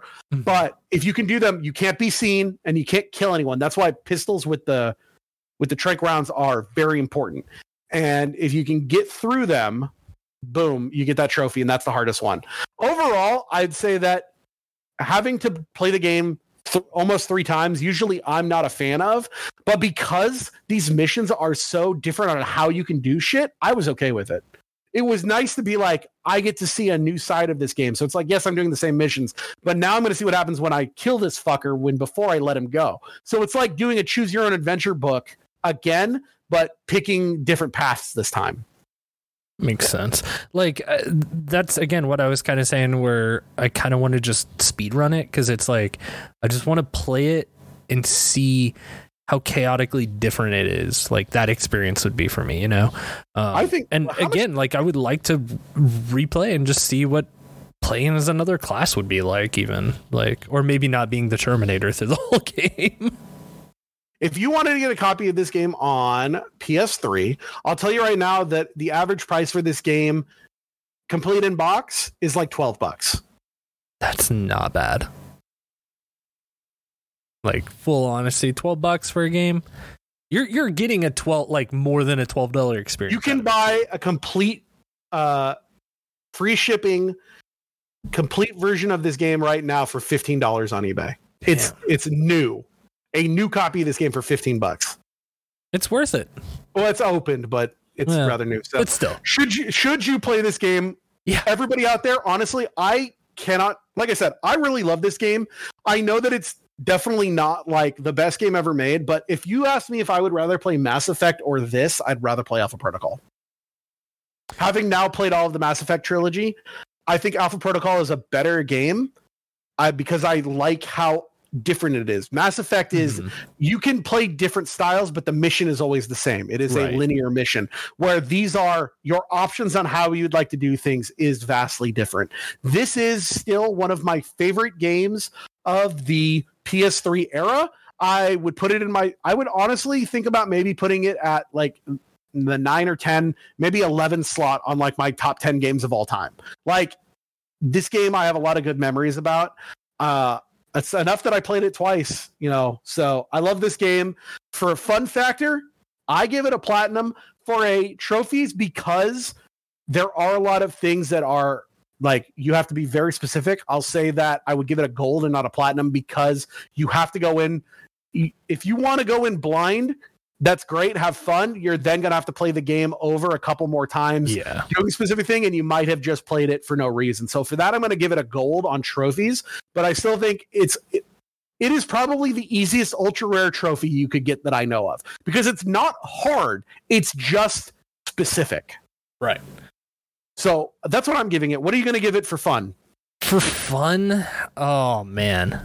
See, that I know that this rating is going to sound harsh, but I think I'd give it a silver, and that's not a You're bad not my thing. friend anymore. It's not a bad thing. You're not my friend anymore. Because it's definitely a fun game. Friendship has been canceled. It's just that, like, I think the game is a little long in the tooth in some parts. It's not long at all. It's like, very not I just long. think that some cutscenes could be shorter. If you were paying attention to the cutscenes and not skipping them, you would have. It really is like watching a like the other thing is that I find the story intriguing. I never find the cutscenes boring because the writing is legitimately good. It is a Mission Impossible movie. This is the closest to a very good. I know there's that Mission Impossible game on N64. That game probably sucks. I don't know much about it, but like Alpha Protocol really is the best Mission Impossible video game ever made, is the way that I would put it. If you are a fan of 24, if you're a fan of Mission Impossible, if you're a fan of the Bourne Identity, I think that you could play this game and get into because the story is intriguing. Yeah. The story makes sense. There's never any part where it's like, there's no filler. Like, the story is all long. I think that you weren't paying attention. Yeah. So that when they were getting into it, you're like, I don't know what's going on. I don't care. Yeah. If you had paid attention, I really do think you would have cared more. So, but yeah, the level design in this game is great. When you play it again on PS3 to get the platinum, because you're gonna get a ultra rare platinum out of it, you'll pay attention to the story and you'll say, oh, that was really good. Right. Yeah, like whenever I play it again, we'll see. Yeah. And then maybe I'll re-rank it. Way better written than Final Fantasy Origins. I disagree. Oh. But at the same time, hang on. You think this well-put story is better than... I do. It's not as good as I want to fight. Let me put it this way. Here's the thing that I'm seeing a lot of people online, and we'll talk about this more, that are trashing this game for its story reasons.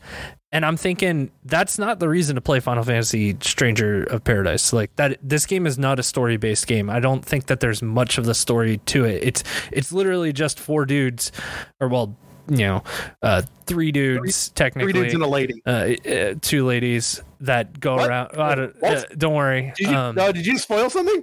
No, because if you look at your box cover, you'll notice that there are 5 people on that cover.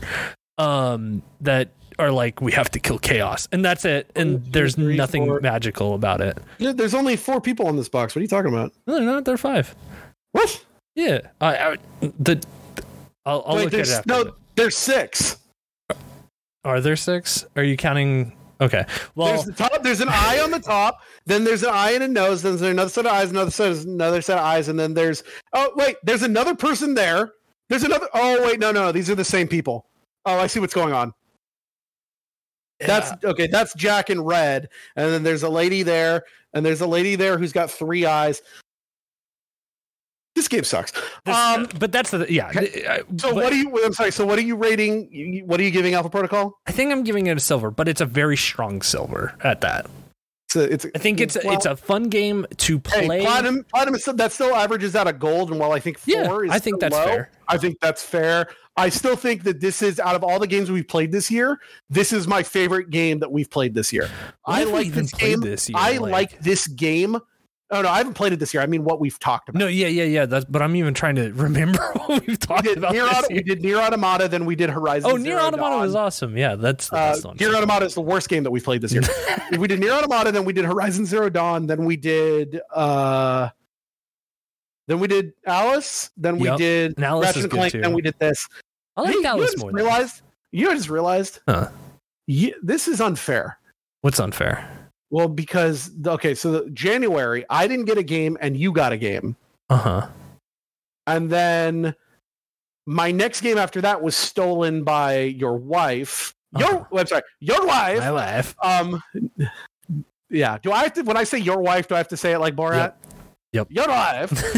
So you're going to be a game, because I get the second episode of the month every year. And when we get to the end of the year in December, you're also going to get a game and I'm not. This is unfair. You get more games than me. Is it? Well, I didn't get it. Okay. In January, you got a game and I didn't. And then, well, didn't you like originally? No, I wouldn't. Because we did, instead of doing the episode, we did we did the like welcome back to the year kind of thing. One of these months, to balance it out, one of these months in the future is going to be a double Ryan month. Well, there are no, you'll get a game in December. You'll get the final game in December. No, because the final episode of the year will be no. We have 3 episodes in December. Oh, yeah. Because we have one on the 2nd, the 16th, and the 30th. I wanna break down if by halfway through this year, if it's looking like it's not going to be even, I might steal and have a whole month of me. We also have 3 episodes in July. We'll have to do some accounting. Yeah. Anyway, this was a good. Oh yeah. This was a long episode. This was a double feature. Yeah, because we got to talk about Elden Ring. It as. Yeah, Elden Ring and Alpha Protocol. And Alpha Ring. Elden Protocol. Alpha Elden Protocol Ring. All right, so yeah, that was a good episode. Yeah. I really liked it. That leads us to what will be the next game. Yeah, because we're gonna take a trip. We're gonna walk in the shadows. We're gonna repeat some history and figure out what this grainy field is, because we're absolutely gonna fucking talk about Stranger of fucking Paradise. No, we absolutely are. No, we already talked about it. No, we are. We're doing it. We're gonna talk about it. We're gonna talk about it in full, because I'm gonna finish the game by then. Might even get that platinum, because I'm really loving this game. It's gonna be a fucking welcome. This was literally the longest episode, not counting the end of the year episode. Welcome to what's probably going to be our shortest episode. I know the future. Here's the future. It's going to be you nonstop talking about it, the same thing for like 45 minutes, and me going, yeah, I don't know. It's kind of boring. So see, but that's the thing is, there are a couple of bosses that I want to ask you about, and like, I'm already locked into getting the platinum because I got trophies. So it's like I have to do it. So whatever, I'll play your dumb game. We should try to do the multiplayer sometime too, because that's the thing. This is gonna be a bad episode. This is gonna roll. Well, look, our last Final Fantasy episode went over well. You have my permission to skip the next episode if you're listening. No, don't do that.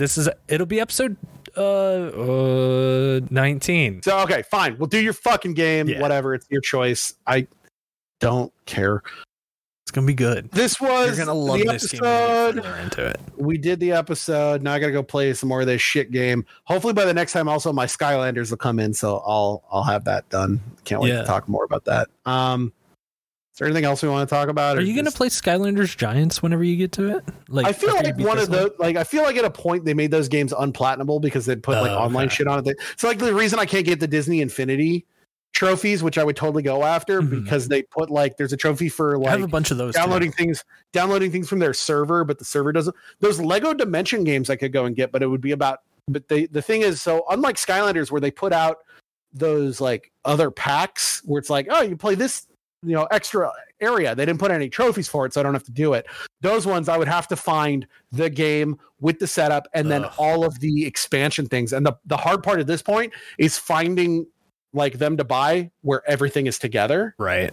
But I honestly, just for how stupid, like, there's trophies based on The Simpsons and then Doctor Who. And then I would think about doing that if I could legitimately find, if you're out there and you have Lego Dimensions, I think it's on PS3, and you have all of the sets that relate to the trophies and everything, so that I could get all the trophies, because I don't think there's any online things, and you want to sell them, maybe tweet at me.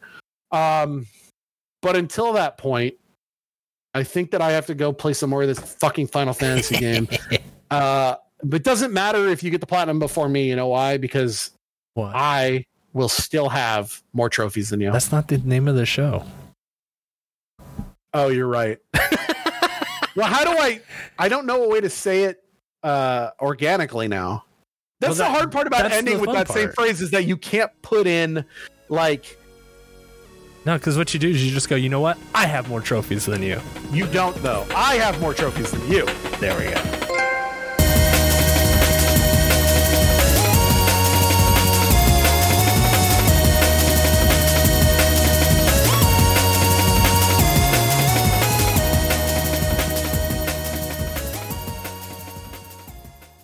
Hey, thank you so much for listening to our podcast. If you'd like to send us questions, gaming memories, comments, or if you just want to know when the next episode's going to drop, then you can follow us on Twitter at More Trophies Pod. That's MoreTrophiespod. That's More Trophies Pod.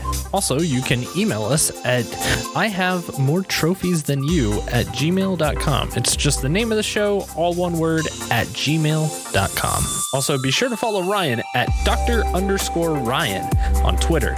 You can also keep up to date with his Monday night Twitch streams office hours at twitch.tv/Dr._Ryan. That's Dr._RYAN.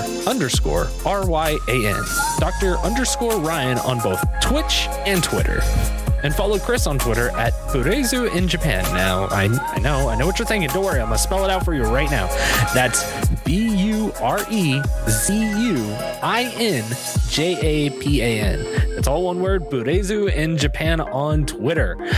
And when they are streaming, you can check them out at twitch.tv/BlazeTK. That's BLAZE, the letter T, the letter K on Twitch. BlazeTK. Thank you again so much, everyone. We'll see you in the next episode.